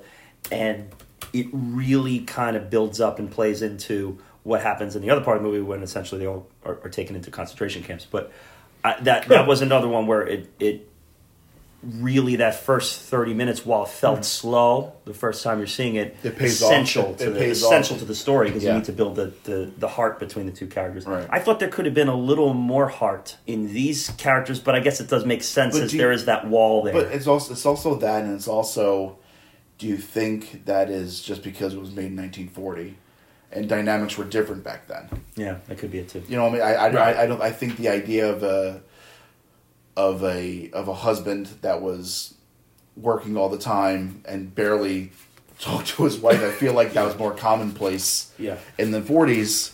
So maybe that was just kind of represented at the time. Okay, so just wrapping up our conversation on Rebecca a little bit here. I'll speak for myself. You know, you guys can chime in afterwards. This is an impressive film. For a movie made in 1940, it engaged me, it interested me, intrigued me. I was pretty impressed, and even more so than my first time watching it. I remembered liking it, but this time I really loved it.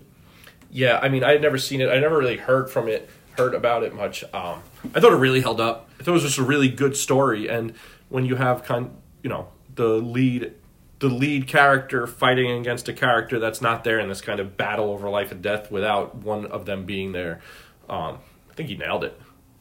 Yeah, I thought this movie was really good. It holds up. You know, it's something that that both my wife and I watched, and we enjoyed, and we kind of sat intently and watched the whole thing. And I think a lot of it, the acting is incredible. Yes. The visually, it's striking, and I feel like a lot of this, it's always good when themes of a movie hold up to today's standards. Yeah. You know, the idea of belonging, wanting to belong, wanting to be your own self, but wanting to fit in, that still completely rings true today, and I feel like that really benefits the movie. Plus the identity stuff. I mean, we have a person who doesn't have an identity versus someone whose At all. identity is taking over everything. Mm-hmm.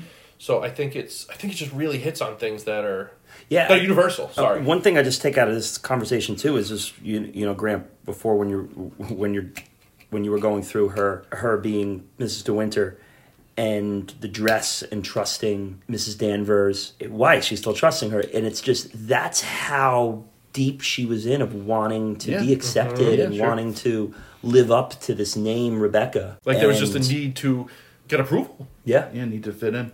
In her own home.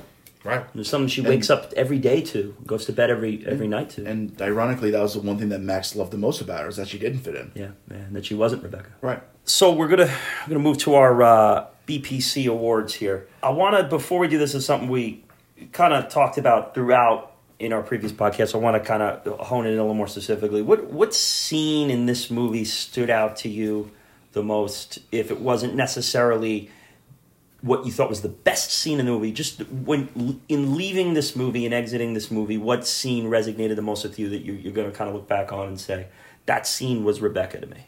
Joe, you want to go first? So I think visually there was one when we first meet the sister. It's on YouTube right now, I'm watching it.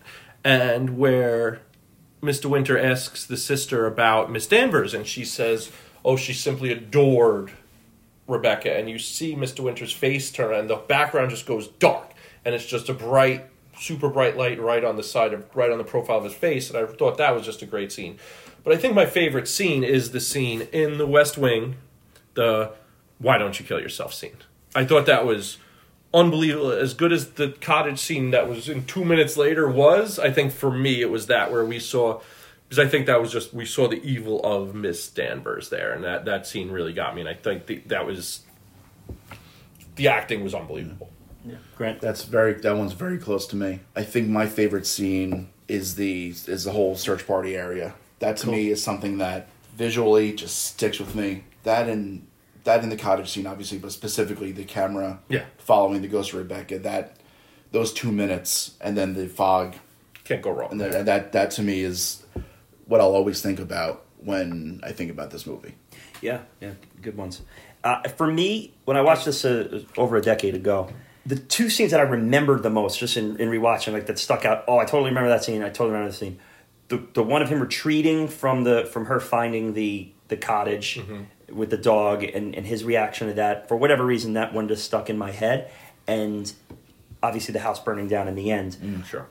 But to me, after this watch and really getting immersed with it this time, the scene that totally took me, and then I'm leaving this project with it really cemented in me, is that scene in the cottage where he's explaining to her about his honeymoon with Rebecca and the 4 days after he learned what she was really about and her evils, as he said it, and he doesn't even really go into what they were.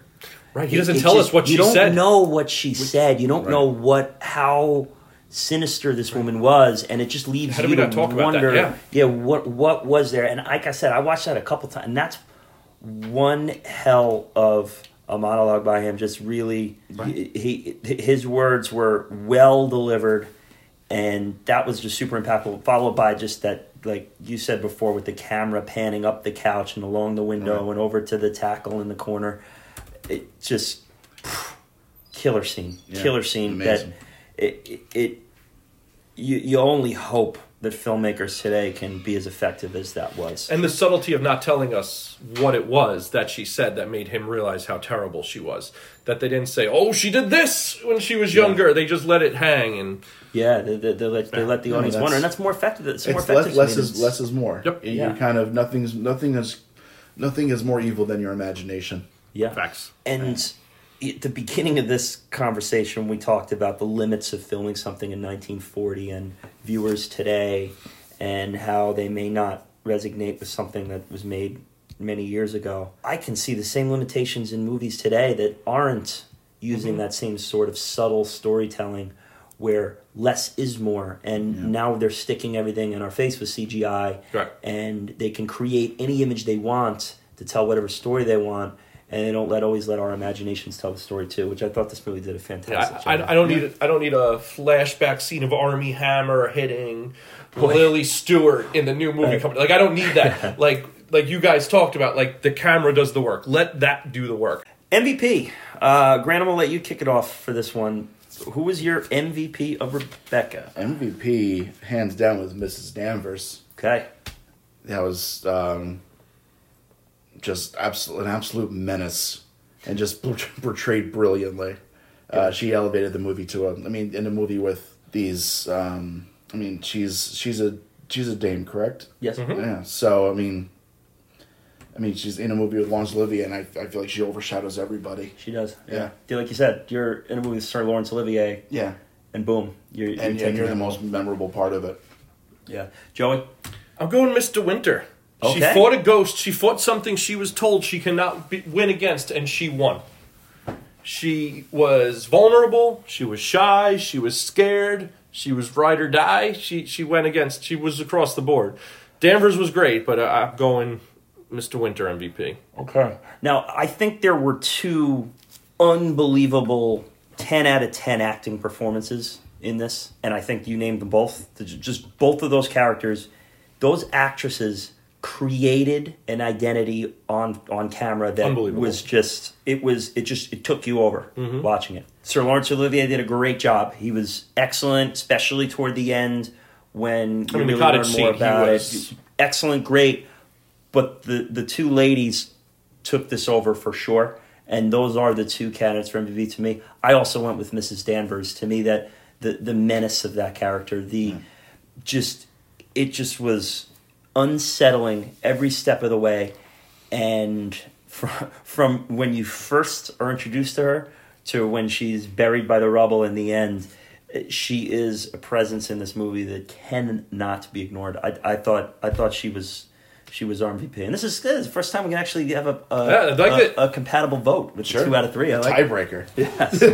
LVP, a little tougher with this one, and it seems like this has kind of been pretty tough in a lot of these so far, which is a good thing. Although in Crash it was kind of tough because there were so many choices. Great. But usually nominees for LVP. But this one is another one that's kind of tricky. I'm going to start off with this one because mine is not going to be either of yours, just based on this conversation, because I think you're both going to not react great to my choice here. I went with Mr. Crawley. Really? This one. Oh, I love Mr. Crawley. And he was the guy.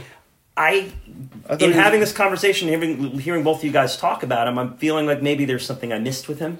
and that could be He it. protected Miss De Winter. He showed her what he does. He clearly knew, but he still had Max's back. Why LVP? So let me give you mine, and I'm willing to concede if I'm pushed up. It already sounds like your list is gonna be pretty prepared. I just felt like he was a character that was just a little more of a device than a real main presence in this story. Like an exposition machine. Yeah, he was there to explain to Mrs. De Winter a little bit about the inner workings of what went on and the relationship between it. And I thought the actor did an okay job. This was a movie of performances, and I thought that his performance was perfunctory and just kind of it did not stand out amongst these massive roles. There seems to be a nuance with this character that I missed, because both of you guys came out were pretty happy with him. So talk me out of that.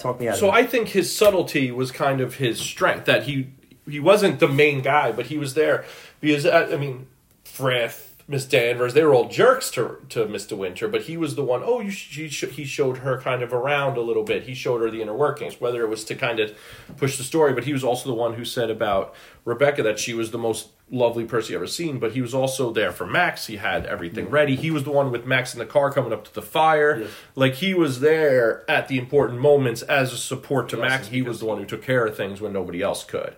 I was a big fan of him. Yeah, I think in a movie like this, where someone is so isolated, even by her husband, Mrs. De Winter is so isolated, you need someone in your corner. Right. And you need someone, because otherwise, like, really, what the hell are you doing there if you have no one to talk to? Yeah. And the fact that she was someone that she was the only one she can have an honest conversation with. Mm-hmm. I feel like that's important. But I do see your point about him just kind of giving exposition dumps, but I feel like when you're introduced to a new world, like Mrs. De Winter was, you kind of have to know the rules. Right. Like the in-movie rules, I mean. Right. To set up the new world that we're coming across. Because this is it's a foreign, it's no different than someone going to another planet in a movie. You need someone there. Right. Saying, okay, well, this is what they do. This is what they do. And you have a guy who's in charge of the estate in an instance like this. So it makes sense for his character to know all of these things also. Right. Yeah, and I just think he came across as a likable person. Yeah. One of the few throughout the movies that was actually a likable person. Right, and he was the only support to her. And also, I just looked him up, Reginald Denny, in Batman villain, 2 separate villains. We have another Batman villain. He was King Boris and Commodore Schmidlap. Of course. My favorite. Yes, of course. If you don't know about Commodore Schmidlap. But yeah, I think it was just a smart role. Yeah, and like I said, 20 minutes of this conversation when I saw you both glowing over this character, I'm like, whoop, I missed something. And that's cool. That's cool to me. Like, I want to miss something like that and have it out. So who wants to give their LV? Now I'm hoping you both have different ones here. So. I want Jack Favell. Okay. Overplayed his hand. The chicken bones really got me. Is this for like actors? Is this for the characters? Well, we kind of did a I think a decent job explaining this last episode with the Shakespeare in Love episode. Is heels are going to be heels, you know. You got to let a good heel be a heel. So if the character pisses you off and annoys you, he's doing a good job. He's not your LVP. I think he overplayed his hand. I think he went over heel. I think he should have lacked the subtlety of it. He thought he was more bulletproof than he did. I think he botched it. I think he could have kept it out of the doctor's office and gotten Maxim in jail if he was smarter about it. But do you feel like the entity of his character is essential to the story? Sure. And the performance didn't. No, it was good. I just didn't like it. Okay. The fucking chicken bone. He had get off my TV heat with you. Yeah, okay. I went LVP with a different route this time just because it got me. I like the actor. I thought he did good. I just think in that world, I think he. Okay. He botched it. Couldn't look at him. If he didn't push the doctor part, I think Max goes to jail. I think, but he makes because nobody knew about this doctor in London. If he keeps his mouth shut about that, and he has that note that does not look like a suicidal person, and just brings that to the inquiry. And with Max overreacting to everything, I think Max is in jail for killing her. Yeah. The DA is really not happy with him over this. Right. Yeah. So I think he botched it. I think if he played this better, he takes over Manderley. Him and Danvers live happily ever after, just creating evil plots. That's why he's my creating Batman villains. Yes, literally. What do you have, Grant? Well, I have an honorable mention Okay. of Laurence Olivier smoking. That was not valuable whatsoever. Did you guys notice that at all? I Like did. he smokes like, I guess like remember like your first cigarette where you don't inhale, like you just like you pull it into your cheeks and just puff it, just blow And, it out. and it was all like the side of his And like lips. so he was like talking and like it kind of took me out. He's like, and she said these awful things. I tell if you guys want to go back and watch that thing a third time, picture Ron Burgundy throughout the whole movie, and you will. It's amazing. That's an honorable mention. But my LVP is Edith Van Hopper, Florence Bates. I hated her delivery. I understood half the things she said with her prim and proper mid-Atlantic accent. You know, But she played the role of introducing Max to. But that's fine. But I don't think she played it well. Oh, I agree. Yeah. Okay. And okay. I think her character is essential because it bridges that gap. But and you got to be annoying to be that. yeah, Right. but I feel like you can be annoying with speaking clearly. Yeah. And Okay. that was kind of where I went with it. Because it's hard because in a movie like this, you're really scraping the bottom of the barrel to find an It's hard. LVP. Yeah. Yeah. Actually, right. You're right. Yeah, look again with the. Let's just specify. Least and most are the words we're working here. So Sure. it's just the least valuable player amongst a bunch of valuable Great. players, Sure. right? So it's not. It's a Jack Hitchcock was- movie. yeah. It's not gonna like Right. we said with Cuckoo's Nest. Right. You know, we had to pick old Scatman. We love Scatman. We love don't want to Scatman. give him the MVP, but it's a hard. masterful piece You know of who art. It's might one of have- the top 10 movies ever made. You know who so- might actually be the LVP? The freaking cop. You know what? I think it might be the cop. He let chaos happen. There's an inquiry going on. They're on lunch because a woman faints, and next thing you know, they're drinking brandy sodas in the back of a bar, and he's bringing things. And now they're driving to London across. I mean, this guy can't even force a parking violation right. over this. You know, he's Yeah, that might be. Yeah. I think. Yeah. See, now we all came in trying to find an MVP, and our conversation found the real MVP. LVP. LVP. LVP, and it's this constable. Yeah, I think the colonel, constable, whatever the hell we called him, I think he is. It's that and Laurence Olivier smoking.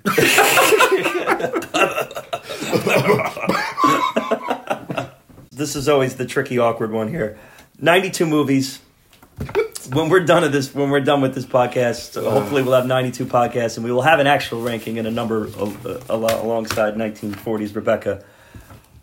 This is an interesting one to rank because it's like when you talk about like comparing Rebecca to like Gladiator or comparing Rebecca to Schindler's List or comparing Rebecca to Forrest Gump, it's just like kind of an odd task because this is a classic, one of the original Hitchcock movies.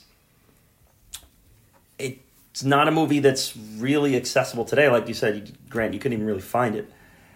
I bought it. If anybody wants to watch after It's also this on podcast, YouTube. I'll out there. happily. That's how I saw it. Yeah, I got it on YouTube too. I'll lend it to you. And I think the first time I saw this, it was I just DVR'd it on Turner Classic Movies. Okay. Yeah, which is always a good method. What do you think? What do you think about a movie like this? I mean, it's not a top 10er. No. It's not a bottom 30. No, but I think it's probably top 30 because it's a good movie that holds up well. Well, I haven't seen a lot of these old movies. I can't imagine all of them are this watchable. They're not. Right. And you've seen them all, so you can. So I think this is probably at the top of near the top of the old movies. So I think that there's a lot to be said about that. I for someone that's seen like 30 of these movies, I think I might put it at like 40. Yeah. I think it deserves to be in the top half. I would agree with that. It's hard because like I don't think it's anywhere in the league of like Godfather Right. or anything like that. But it's definitely it's a very good movie. It's a very good movie, Right. and I think it's done extremely well. Right. And I'll And tell you, I don't think it gets the recognition it deserves. which is amazing. I've never Yeah. heard of this movie until When we were this talking- podcast. Yeah. We were talking about it. I was going through the list, and I was like, "Oh, what's this?"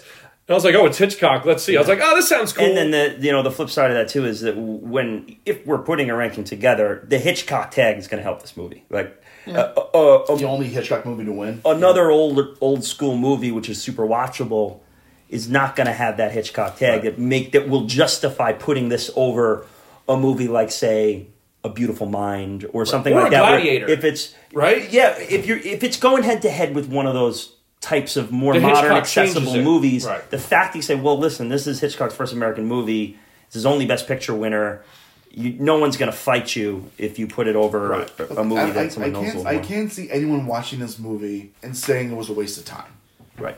Might say it's long, might say it's trudge, might say it's only black and white, but you're not going to. Those I'm not concerned about people that complain about it being. But black and white. when they leave it, no one's going to be like, that was bad.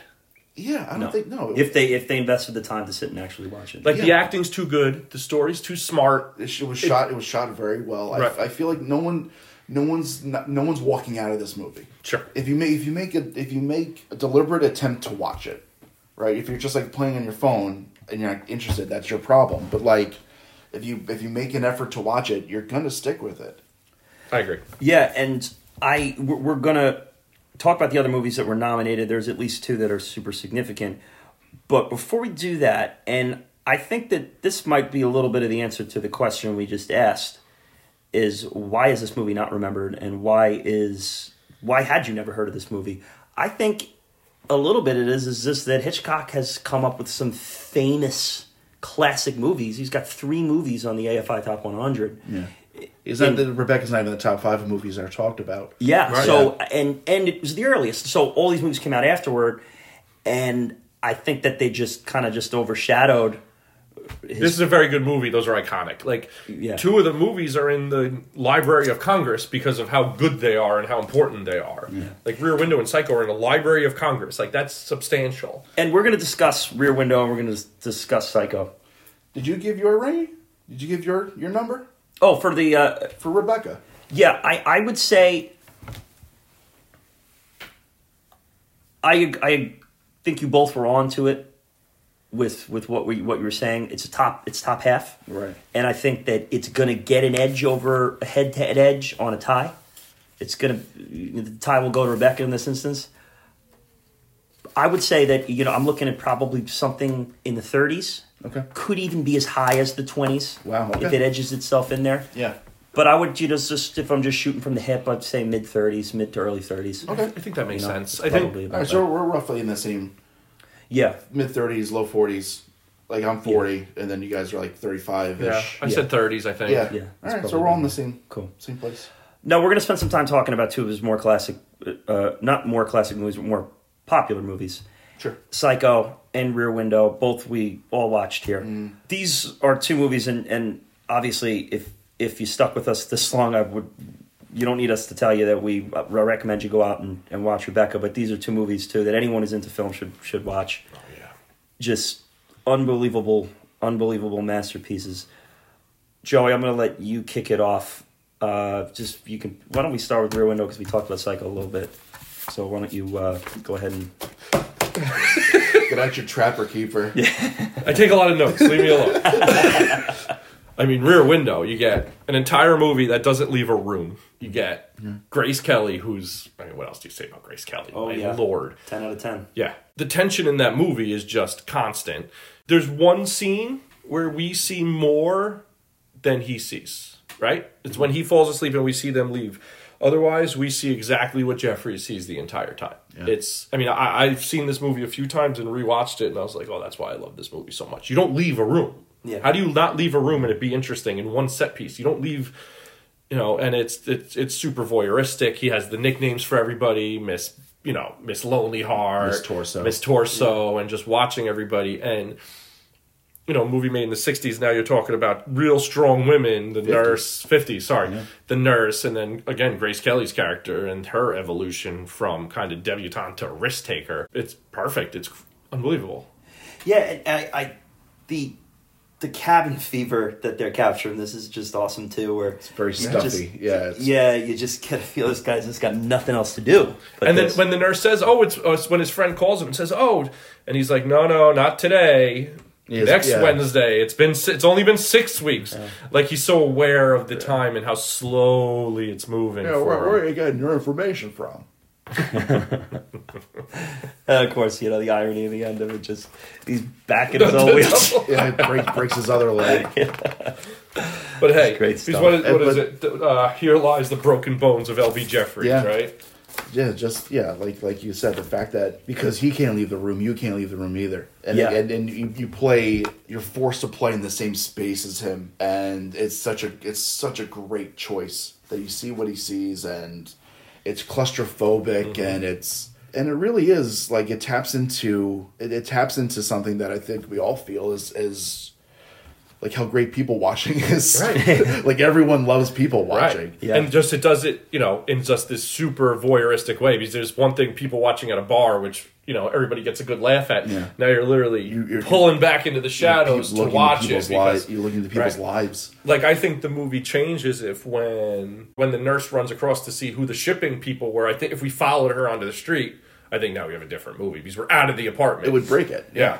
Like, you have to stay with him. It works because it's so claustrophobic. Right. You're with Jeffries. And then you feel that panic towards the end when he's coming, and you're like Lars Thorwald. Yeah, you're like you can't go anywhere, like you're stuck, and then you're stuck in there with him. And when he shuts the light in the hallway before coming in and just waits, it's just... Yeah. Again, we talked about this a lot in Cuckoo's Nest when it was just like the ambient sound but no music.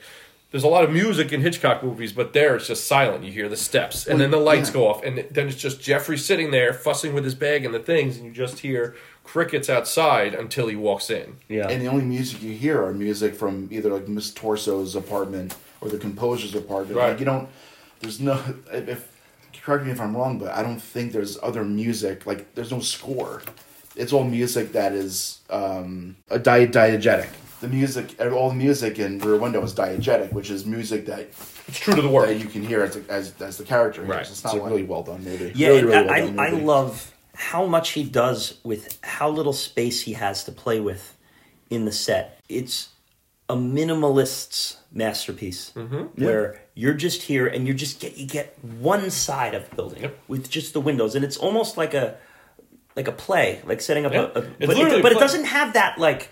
There's a lot of movies that have that stage set feel to it. And this doesn't fully Because have it felt real. Because when they built the set, they built the apartments. Like the people, like Miss Torso hung out in that apartment. They had running water in these apartments, so they could spend time in there. Right. So it felt more lived in than And just something. It wasn't a masterful set. cinematography too, Right. where you're viewing through the camera or the lens that he has out Right. there. And every one of these actors had an earpiece, and Hitchcock would direct them from afar. So like, they would say, so he wouldn't even go to the apartments. He would just be like, okay, we'll do this, do that. Like live in there. And I mean, when we talk about the claustrophobia of it, it's not like we're even going into the kitchen or the bedroom No, or the we're bed. stuck in the living It's room. literally in Yeah. the living room. And even the nurse says, like, the insurance company's not going to like that you're sleeping in the wheelchair. She's telling him, go to another room, but he's just staying there. It's tied to that window. Right. Now, I wanted to pose this question. This is in regards to all of Hitchcock's work, but most specifically this movie. Because he does so much with so little. Mm-hmm. And these movies were filmed in a different time. And we're going to get into that a little bit with Psycho, too. What do you think a Hitchcock movie would look like in 2020? If he were here making movies today, how would he utilize CGI? How would he utilize... I think he'd be keeping it all practical. I don't know. I think you look at a movie like The Birds, and he kind of pushed for visual effects. visual effects, and I think he would, not to look like the level of George Lucas or something, but like I think he would want to play in that world a little bit. I feel like he would pull back if it was taking away from the story. Yeah, because I think he's so story driven to Yeah, tell the. but to- I- the Birds acting has tell- that CGI-ish type of feel to it. Sure. The graphics in that aren't great. No, I mean, obviously that the For the special time, effects they're don't probably hold up excellent. but like splicing in these birds Sure. and the editing and all that stuff. I think he would play in that world. Yeah. I think he would play in that world, but like not to the detriment of the story. Yeah. Yeah, I think he would keep it practical, but I think whatever he used would all be to only enhance the tension and enhance the story, not to make it look flashier. Well, like even in Rear Window, you look at the very end when Jeffries falls out the window, and it just like he wanted to have that visual of him falling down, and it looks terrible. Yeah, it does. Just Well, like that Psycho doesn't when age well. Arbogast falls down the stairs, and it's just like him. Oh! So I feel like if it was today, he would totally uses CGI. Yeah. His thing, and I think he would embrace it. He was a director who wanted to push boundaries. Even though he was a minimalist in a lot of the stuff he did, he did want to push boundaries, particularly with sexual taboos. Which, I mean, yeah. He pushed the lines of what they would let him do, and he fought producers and he fought censors and he did all that. Like that shower scene in Psycho, we don't understand what that was when it came out. I mean, to have a naked woman in a shower getting stabbed over with and over 100 again, different cuts, different world. That was a jarring thing. And but even North by Northwest is a super sexual movie. The I mean, you guys talked about in The Departed how heavy-handed the rat at the end was. The last scene in North by Northwest is them making out in a train, then it goes to a train going into a tunnel for a really long time. It's not a subtle thing. It's like, We're talking a little bit about this before, but the producer, David Selznick, I know, Joe, you have a little thing prepared with this. He was the producer of Rebecca. He was the producer of Rebecca, and he really battled it out with Hitchcock. And as we brought up, Hitchcock had his battles with Joan Fontaine and played off her deal. But they ended up working again, Hitchcock and Fontaine, and she ended up getting her first and only Oscar with the movie Suspicion the following year. So their relationship, while wasn't necessarily perfect while that movie was going on, Fontaine ended up cashing in with the Oscar the next year. The relationship here with Selznick, not so good, Joe, if you want to... Yeah, so Selznick, they worked on it. Selznick wouldn't let him do certain things, wouldn't let him change part of the books. That it became this very contentious relationship, so we kind of connected him to different dots throughout. So in North by Northwest, Thornhill is, it's David O. Selznick. The character Thornhill in North by Northwest it's O. Thornhill, and he says, the O means nothing. And then the salesman, Lars, is based off Selznick. So the murder in a movie is based off of this producer. I just Googled a picture of Selznick, and he looks just like... Yeah, he cast someone to look like him to just take the shot at him because he was not afraid to go at his guys. And one of the roots of their conflict during Rebecca is that Selznick went above and beyond to buy the rights to that novel. Right. He said, this is going to be a big movie, and I'm gonna get it. And Hitchcock wanted to do the movie. He loved the novel too, and Selznick had hands because he had the rights, so he was forced to work with it. And if you just compare, this is obviously 20 years later with Psycho, but Hitchcock secretly bought the rights to Psycho, and he did not want anyone to know but he did. that he bought it. But he wanted to have complete control over that. And Rebecca is the only movie that Hitchcock did where he had no control or was restricted in his control over the script. Because Selznick did not want Hitchcock getting overly involved with the script and changing the story. He wanted to stick to the story way he of the edited novel. it. And there's even with Selznick at the fire at the end, Selznick wanted the smoke to come into an R from the pillowcase, but Hitchcock said no, luckily. Yeah, he not even said no, but he said talk about heavy-handed. Right. We're gonna have an R of smoke coming out like Sesame Street at the top of the. But the ghost of Rebecca. He filmed the scene when Selznick was away with another. I think Selznick was busy with Gone with the Wind. Yep. And he was editing Gone with the Wind. Yeah, so he goes, we got to get this scene done because he's going to come in and there's going to be floating smoking R's all over the place. We got to get this done. So he cut that part out. And another thing he did is he did a lot of editing directly from the camera, which couldn't be changed at that time technologically. So once it was edited, it was done. Yeah, right. So Selznick couldn't get his hands on it. So just those types of battles. And sure enough, years later, he creates a character that he gets to kill off in the light of Selznick. I mean, it's perfect, right? You hate this guy. Make him the costume jewelry salesman. Make him a wife killer. Right, and he's not even selling diamonds and gold. He's selling costume jewelry. Yeah, he's selling fake shit. Right, giant fake nonsense. Yeah. But even and then the extra characters, Miss Lonely Heart. There's a suicide scene. There's all Miss Torso. She's pushing these guys off, and then her very short husband. The suicide scene. Where it's like shit. That's funny because they're just like they're watching. Like, she's got the pills out. And she's crying. And there's a Bible. Yep.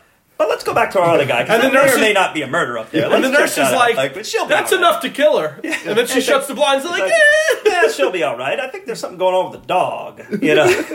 And then like It's later no, they're like, she's- oh, it turns out she's okay. She's writing a note. She's okay. It's like, what? She gets attempted rape. Like, there's... She gets sexually assaulted. But she ends up with the composer, though. Yeah, she ends up with the composer because the music saves her life when she doesn't take the pills because his song I that thought gets produced. I thought she gets interrupted because the dog dies. Yeah, but then when she goes about it again, the music is okay. what stops her. That's what makes her kind of give her energy. And then because the composer, because there's a good scene with the composer where he's having that whole party and everybody's so happy and he's just staring at the window looking sad. And he doesn't look happy until he finds out his song's getting produced. That song is the one that saved her, so they end up together. Based off the song. Talk about a story within a story. It's all done without words. Yeah, it's unbelievable. So this brings us into Psycho, and as I mentioned this earlier, this was my first time seeing the film from beginning to end. I saw it when I was younger. When I say I saw it, as I saw the big scene. So it's very possible. I'm not saying younger. Or maybe the Vince Vaughn color. I was either one. in middle school or Right. Wait, the Vince Vaughn color one's not the original? Oh, I was like, why you guys want me to see a Gus Van Sant movie during this? The Great Anne Hesh. Probably, I might even have actually seen the whole movie as younger and just slept through the first part of it until the shower scene came out. But that shower scene is something that stuck with me. I mean, It's everybody. starts. There was at least a point in my childhood where I was afraid to take a shower because I'm peeking my head every 2 seconds over the shower curtain. Between that and the original It, between that and the original It, showering was sketchy for a bit. Oh, the drain. God, with the drain. Oh my goodness. But yeah, so this movie is on so many levels and so many layers an incredible work of art. Yeah, it's brilliant. And I feel like you can look at it on a lot of different angles and you can analyze it in a lot of different ways. And he's even gone to say that the whole thing was kind of a spoof. It's so masterful. The sleight of hand that he uses to just make you follow this lead actress along the way, and then literally to a pit stop which becomes the movie. But I don't think you can fully grasp what it was like to see this when it came out in 1960. Yeah, I mean, there was things. I was reading all about how Hitchcock told movie theaters, don't let anybody in once it starts, because they have to be there the whole thing. And then even just the part of Janet Leigh, kind of billed as a top actress, dies 40 minutes into it. Mm-hmm. Like that's crazy. What Drew Barrymore in Scream, that doesn't happen a lot, and then she dies in the most iconic horror movie murder ever. Yeah, it kind of changes the way you can approach horror movies. The movie even starts off like almost like a heist. Like it's not even like you don't even it's called Psycho. You're like, oh, okay, but we got just in Arizona robbery going on. For context, so $40,000 in 1960 today is $350,000. So it's like a good chunk. Yeah. She's taking a good. It's a chunk. big robbery that they're not even called the cops on. They're just like, hey, bring it back. And Perkins' job here as Bates is just it is such a performance to me. So great. The shifts that he does and just making you believe that he's more victim than anything else, and he's like trapped in this area, and then just the reveals that you get along the way, straight to that last shot of him just glaring at the camera, just with the mother's face kind of like morphing into skeleton, it a little bit, and then yeah. the chain pulling out the car, going through the chest, like the connection. It's wild. And he's based off Ed Gein. Yeah, and just I just want to throw this out there because this is just a random thing. I was doing the prep for this movie, and pretty much got done with it last night, and I rewatched Rebecca today, but got everything done, and I was just flicking around, and there was one of those A&E type of documentary things, and it was on Ed Hain, the serial killer who it's based on. Yeah. And like any of those things, if you give it 10 seconds of time, it's going to suck you in. Right, So you're in you're on like, it. Especially oh, anything with Ed Gein. they're talking Texas Chainsaw Massacre this, and I'm like, oh yeah, I heard that was based on something. I didn't know, and I'm like watching. And then they start talking about his mother, and then they just talking about Psycho, and I'm like, what did I was literally just taking notes on this movie, and now they're doing this whole thing. Yeah. And so this, and Silence of the Lambs as well, so all three of those movies were kind of based on the same. Well, in the book Psycho, Norman Bates was written as like a heavy guy. Yeah, pretty much. And he's just old, like Ed which- Gein. It's basically based on He's an older guy, right? He's Ed So Gein was old. It was more clearly based on Ed Gein than it was than what Anthony Perkins did. But I thought he did a great job of making it his own thing. It's almost more believable having him be like this skinny, this skinny charming. kind of I mean, the young guy saying, a boy's best friend is his mother comes across much differently in this kind of troubled early 20s years old than a 50-year-old. Yeah. There's more of a disconnect. It's much creepier. And that's that Hitchcock twist and turn with it, where he saw this and he saw what he wanted to do with this, and he bought it secretly and made sure he had control over it. And then, like you said, with the movies, he wanted to make sure people did not enter this halfway. They had to, because back then the movies used to play on loop. Right. So you just go in, and if you got in there halfway through it, you sit through the end of it and start it up again and you watched it. And he that goes, seems awful. right, you never know. Seems terrible. He goes, hell no, I need a start time and an end time with these movies, and that kind of even morphed into what movies are today. The misdirection he uses in this movie is real masterful and stays rewatchable. Because we kind of talked about this a little bit in the Departed episode with the infamous RDB. And you can do a twist and turn at the end like there is at the end of Departed or the end is at the end of Sixth Sense. And watch the movie over and over again, knowing it's there and still loving all the other aspects of what's going on. Fight Club too. Right. Yeah. Oh, yeah. Does knowing the twist make it better, or does knowing the twist make it useless to watch? And that's kind of then you can watch every other M. Night Shyamalan movie, and you'll see the twists that are useless to watch. Right. It's kind of like you never need to see The Town again, or what is it, The Village, whatever it is. yeah. The Town you well, want the town to- you got to see. The Town you got to see You got to see 100 Jeremy times. Renner just for Jeremy Renner alone. Right. You know? Jeremy Renner was Jeremy Renner, but if he wasn't Jeremy Renner, he wouldn't be Jeremy Renner. Except in Hurt Locker when he's great. Except in Hurt Locker, he's also Jeremy Renner. And he's So also, go watch our Departed episode for Easter eggs here with this one. As RDB shaking his fist at his device Artie back B at is home. not listening to this. RDB's narrating over this right now. They're all cracking a beer. Ray Liotta's sitting next to him telling him how he should be watching this podcast. Now, how about this one I just want to throw at you? Psycho, Rear Window, Rebecca. Which one, I'm not going to ask you to pick which one you like best. I'm not going to ask you to put them in order. But if someone came up to you and you were like, I heard Hitchcock's this amazing director, I need to see something to fun. Which of the three would you show him? Psycho. Rear Window. And Rear Window, I think, also has relatability. I mean, Simpsons have done a Rear Window. Family Guy's done it. There was that Shia LaBeouf movie, Suburbia. But I love Psycho. I think Psycho's my favorite of them. I feel like Psycho's such a game changer. Yeah, I don't think I'd show him Rebecca just because it's earlier and it's less of that Hitchcock thumbprint. It's not as pulpy. It's not as. I think it's Psycho or Rear Window. And I don't think I'd show him North by Northwest because, like you said before, there's a little bit.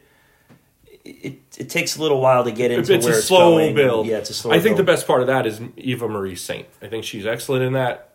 But I think it's Rear Window or Psycho. Yeah, I love Strangers on a Train. That would be one that I would throw out there. But between these two movies, I think Psycho is just the definitive. I think you can't go wrong with Rear Window either. I mean, they've both been kind of spoofed and parodied or even remade over the years. Both of them have been remade into modern They movies. made sequels to Psycho. Yeah, Psycho had four. before. Yeah, one before. I And think then had the Bates Motel television show. Yeah. We can't go wrong with either. I They're think just as so far good. as movie making goes, oh man, like you said, you can't go wrong with either. I would probably go Psycho myself, but you'd be fine with Rear Window too. Maybe I would show them Rear Window just because I think that Psycho it's too culturally relevant. Where they already they've seen the scene. Let me answer it this way. If this person knew nothing of either movie and literally had never seen the shower scene before, Psycho. I would definitely go then Psycho. it's Psycho. But I think everybody's it's very seen the hard. Sour. Yeah, it's very hard to find that Everybody's that seen the person. Sour So in that way, Rear Window might be more effective because they don't know as much about it. Presumably, I don't know. And you get Both, Grace, can't go and you wrong get Grace either way. Kelly. And you get Grace Kelly. Hell yeah. We're gonna wrap her up and take her home here. And while we're getting into ranking movies, we're at the end of episode 6 here. And as we say in the opening every week, we do want to ultimately get to a list of rankings. So the three of us are going to talk about the 6 movies that are on here. We're going to go ahead and give our rankings. Before we do that, and we know this is not a Who should have won?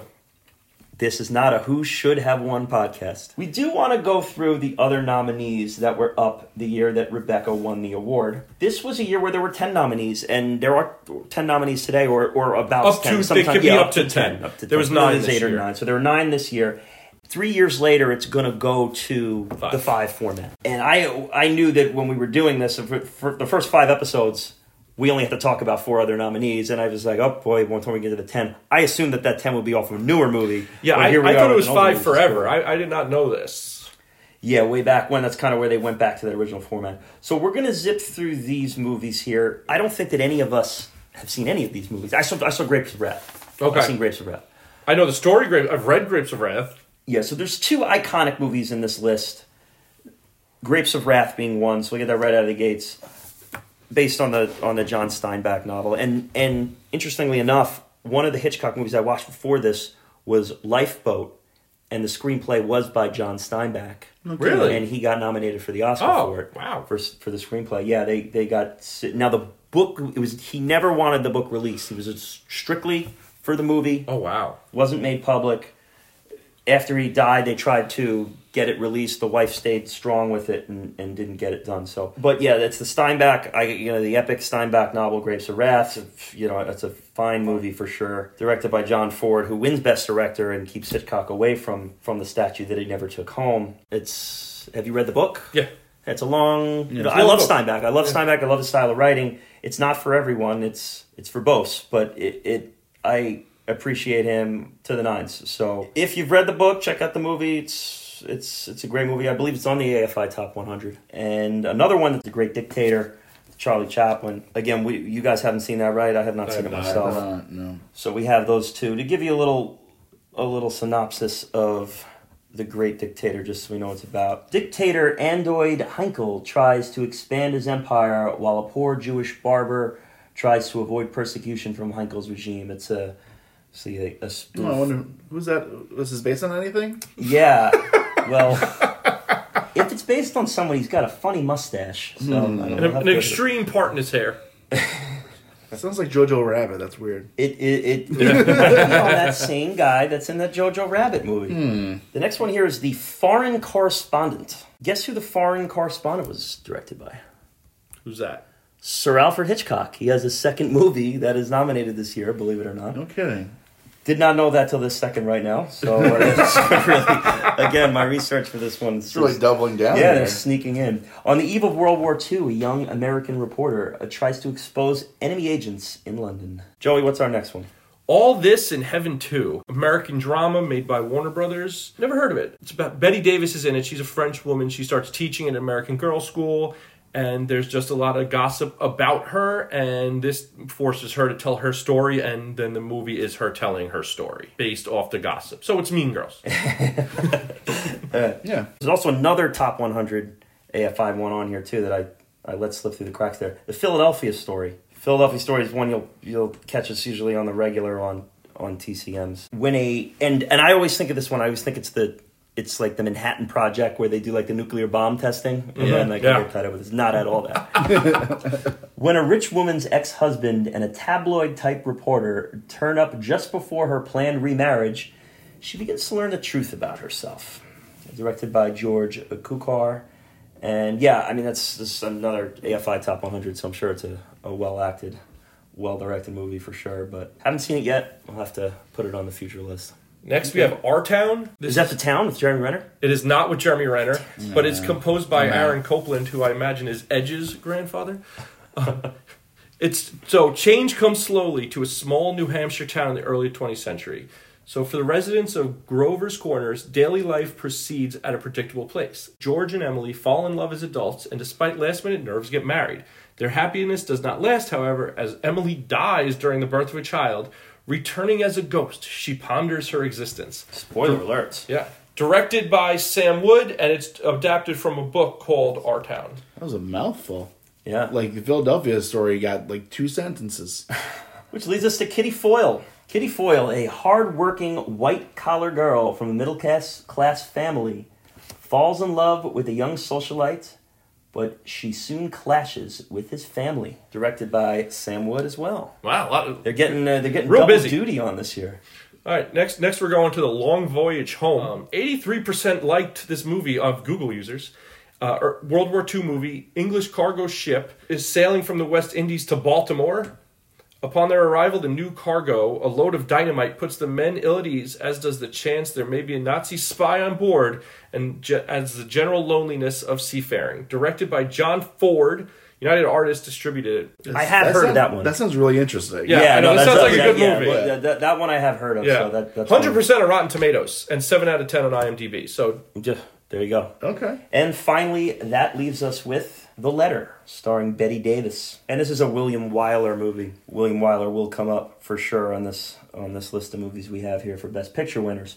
But the wife of a rubber plantation administrator shoots a man to death and claims it was self-defense. But a letter in her own hand may prove her undoing. So there we go. Those are our Best Picture nominees. Rebecca, one thing I heard is kind of like it's weird to say that like Hitchcock's only Best Picture winner is kind of a confrontational one, but you do have 3 of those movies on the AFI Top 100, and Rebecca's not. So, and I really want to see The Long Voyage Home. I think I'm going to go out of my way to see that. Yeah, that's really interesting. Sounds good too. And I do have Philadelphia Story up on my list here too. We're gonna take her home now, and we have 6 movies we've discussed. At this point, if you've heard all our podcasts, you'll know that those movies are Departed, One Flew Over the Cuckoo's Nest, Rain Man, Crash, Shakespeare in Love, and now Rebecca. So we're going to talk about how we're going to put these 6 movies in order. Basically, there's a general concept of anyone says, how can you put up one movie or the other? But, well, listen, we do it every Oscar season. So if these 6 movies were nominated for Best Picture, who would win?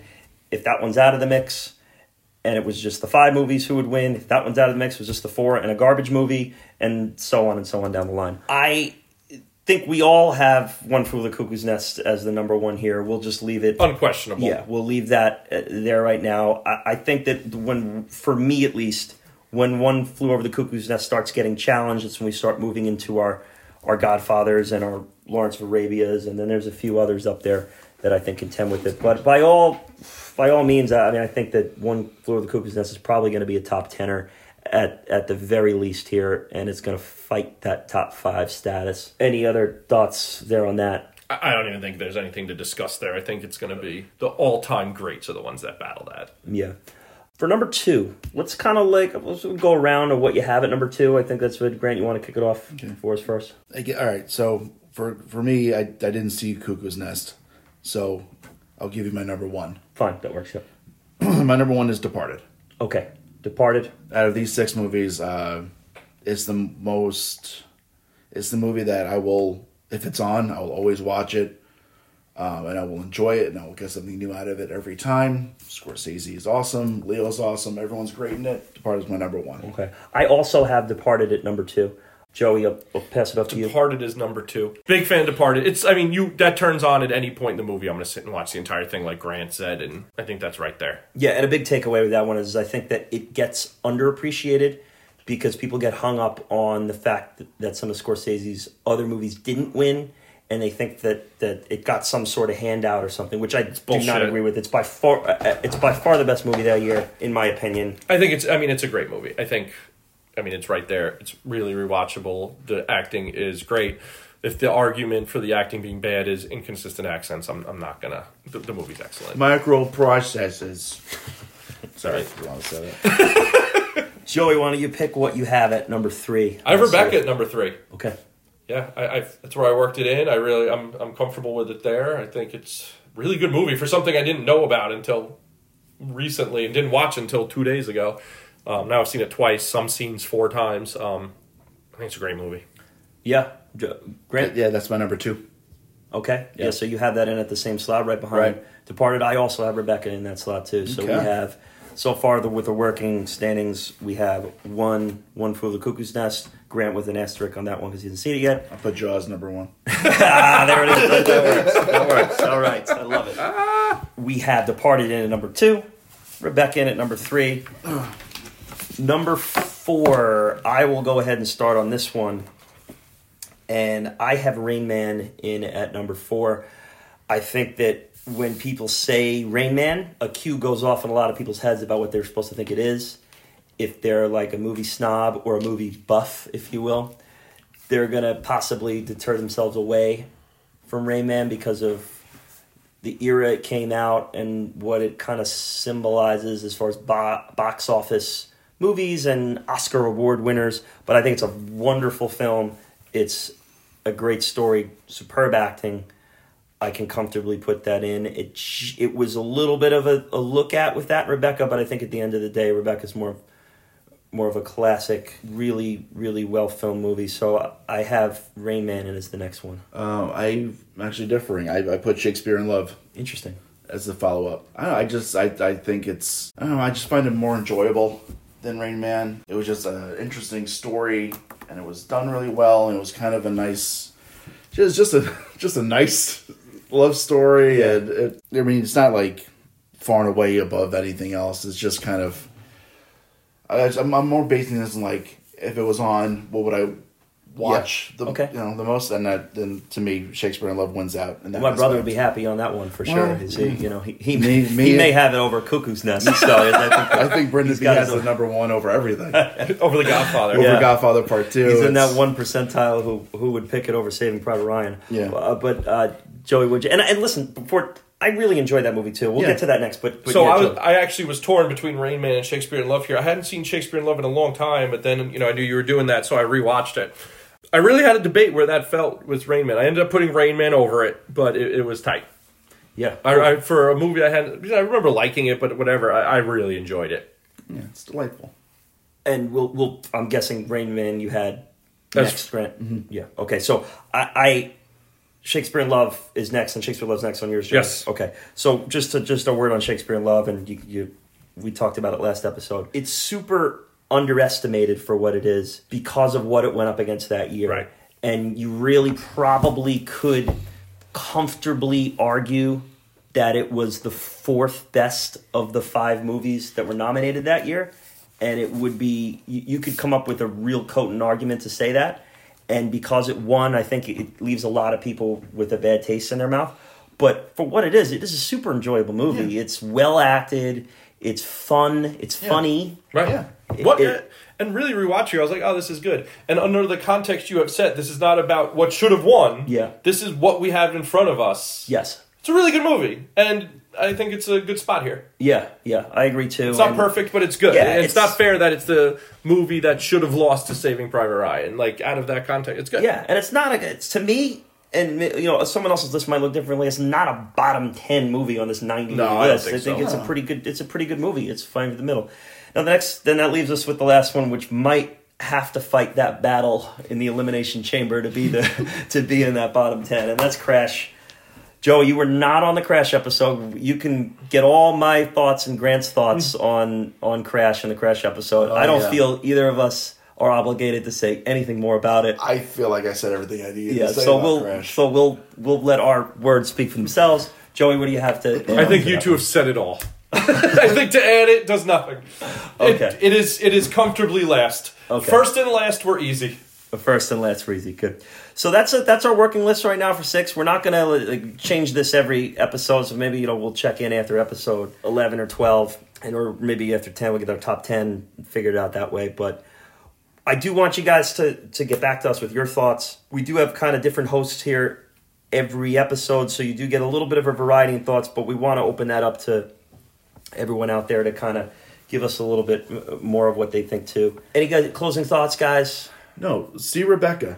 It's no one talks about it, and people really should. And available on YouTube for just to watch for free, so you can check that out too. Or if you still have a DVD player, I'll give it to you. But like Grant said, watch it. It's really good, and support Grace Kelly. Yeah, and for our listener out in New Zealand, you're going to pay for your own postage if you're borrowing Joey's DVD. I want to remind you, shop it up with us on Twitter. We're at Best Picture Cast on Twitter. Email's a little different. It's bestpicturepodcast@yahoo.com. Write us an email. We will. If you write us a nice email, we'll read it out at the beginning of a show and get your thoughts out there too. Like I said, we're not exclusive with our thoughts here. We're not saying that we know more than anybody. It's all about discussion, and it's fun that a couple people have already kind of reached out to us on Twitter and kind of opened the thoughts too. We'll put these rankings out on Twitter too to see who can pick them apart or who wants to do it. But we appreciate you listening to this lengthy episode on the great Alfred Hitchcock and Rebecca, and we're gonna get you next time. And next week's episode is gonna be another interesting controversial deal. We'll have a new co-host with us. Rob Bobcat will be there. We're gonna talk Chicago, and I can't wait to have that conversation with Rob, who's a real character. I think you'll like him a lot too. Gentlemen, it was fun as always. Thank you. Yeah, Thanks, I like buddy. this 3-man podcast. It's great as three-man always. format. It's cool. Good stuff. Thank you, 3 everyone. man.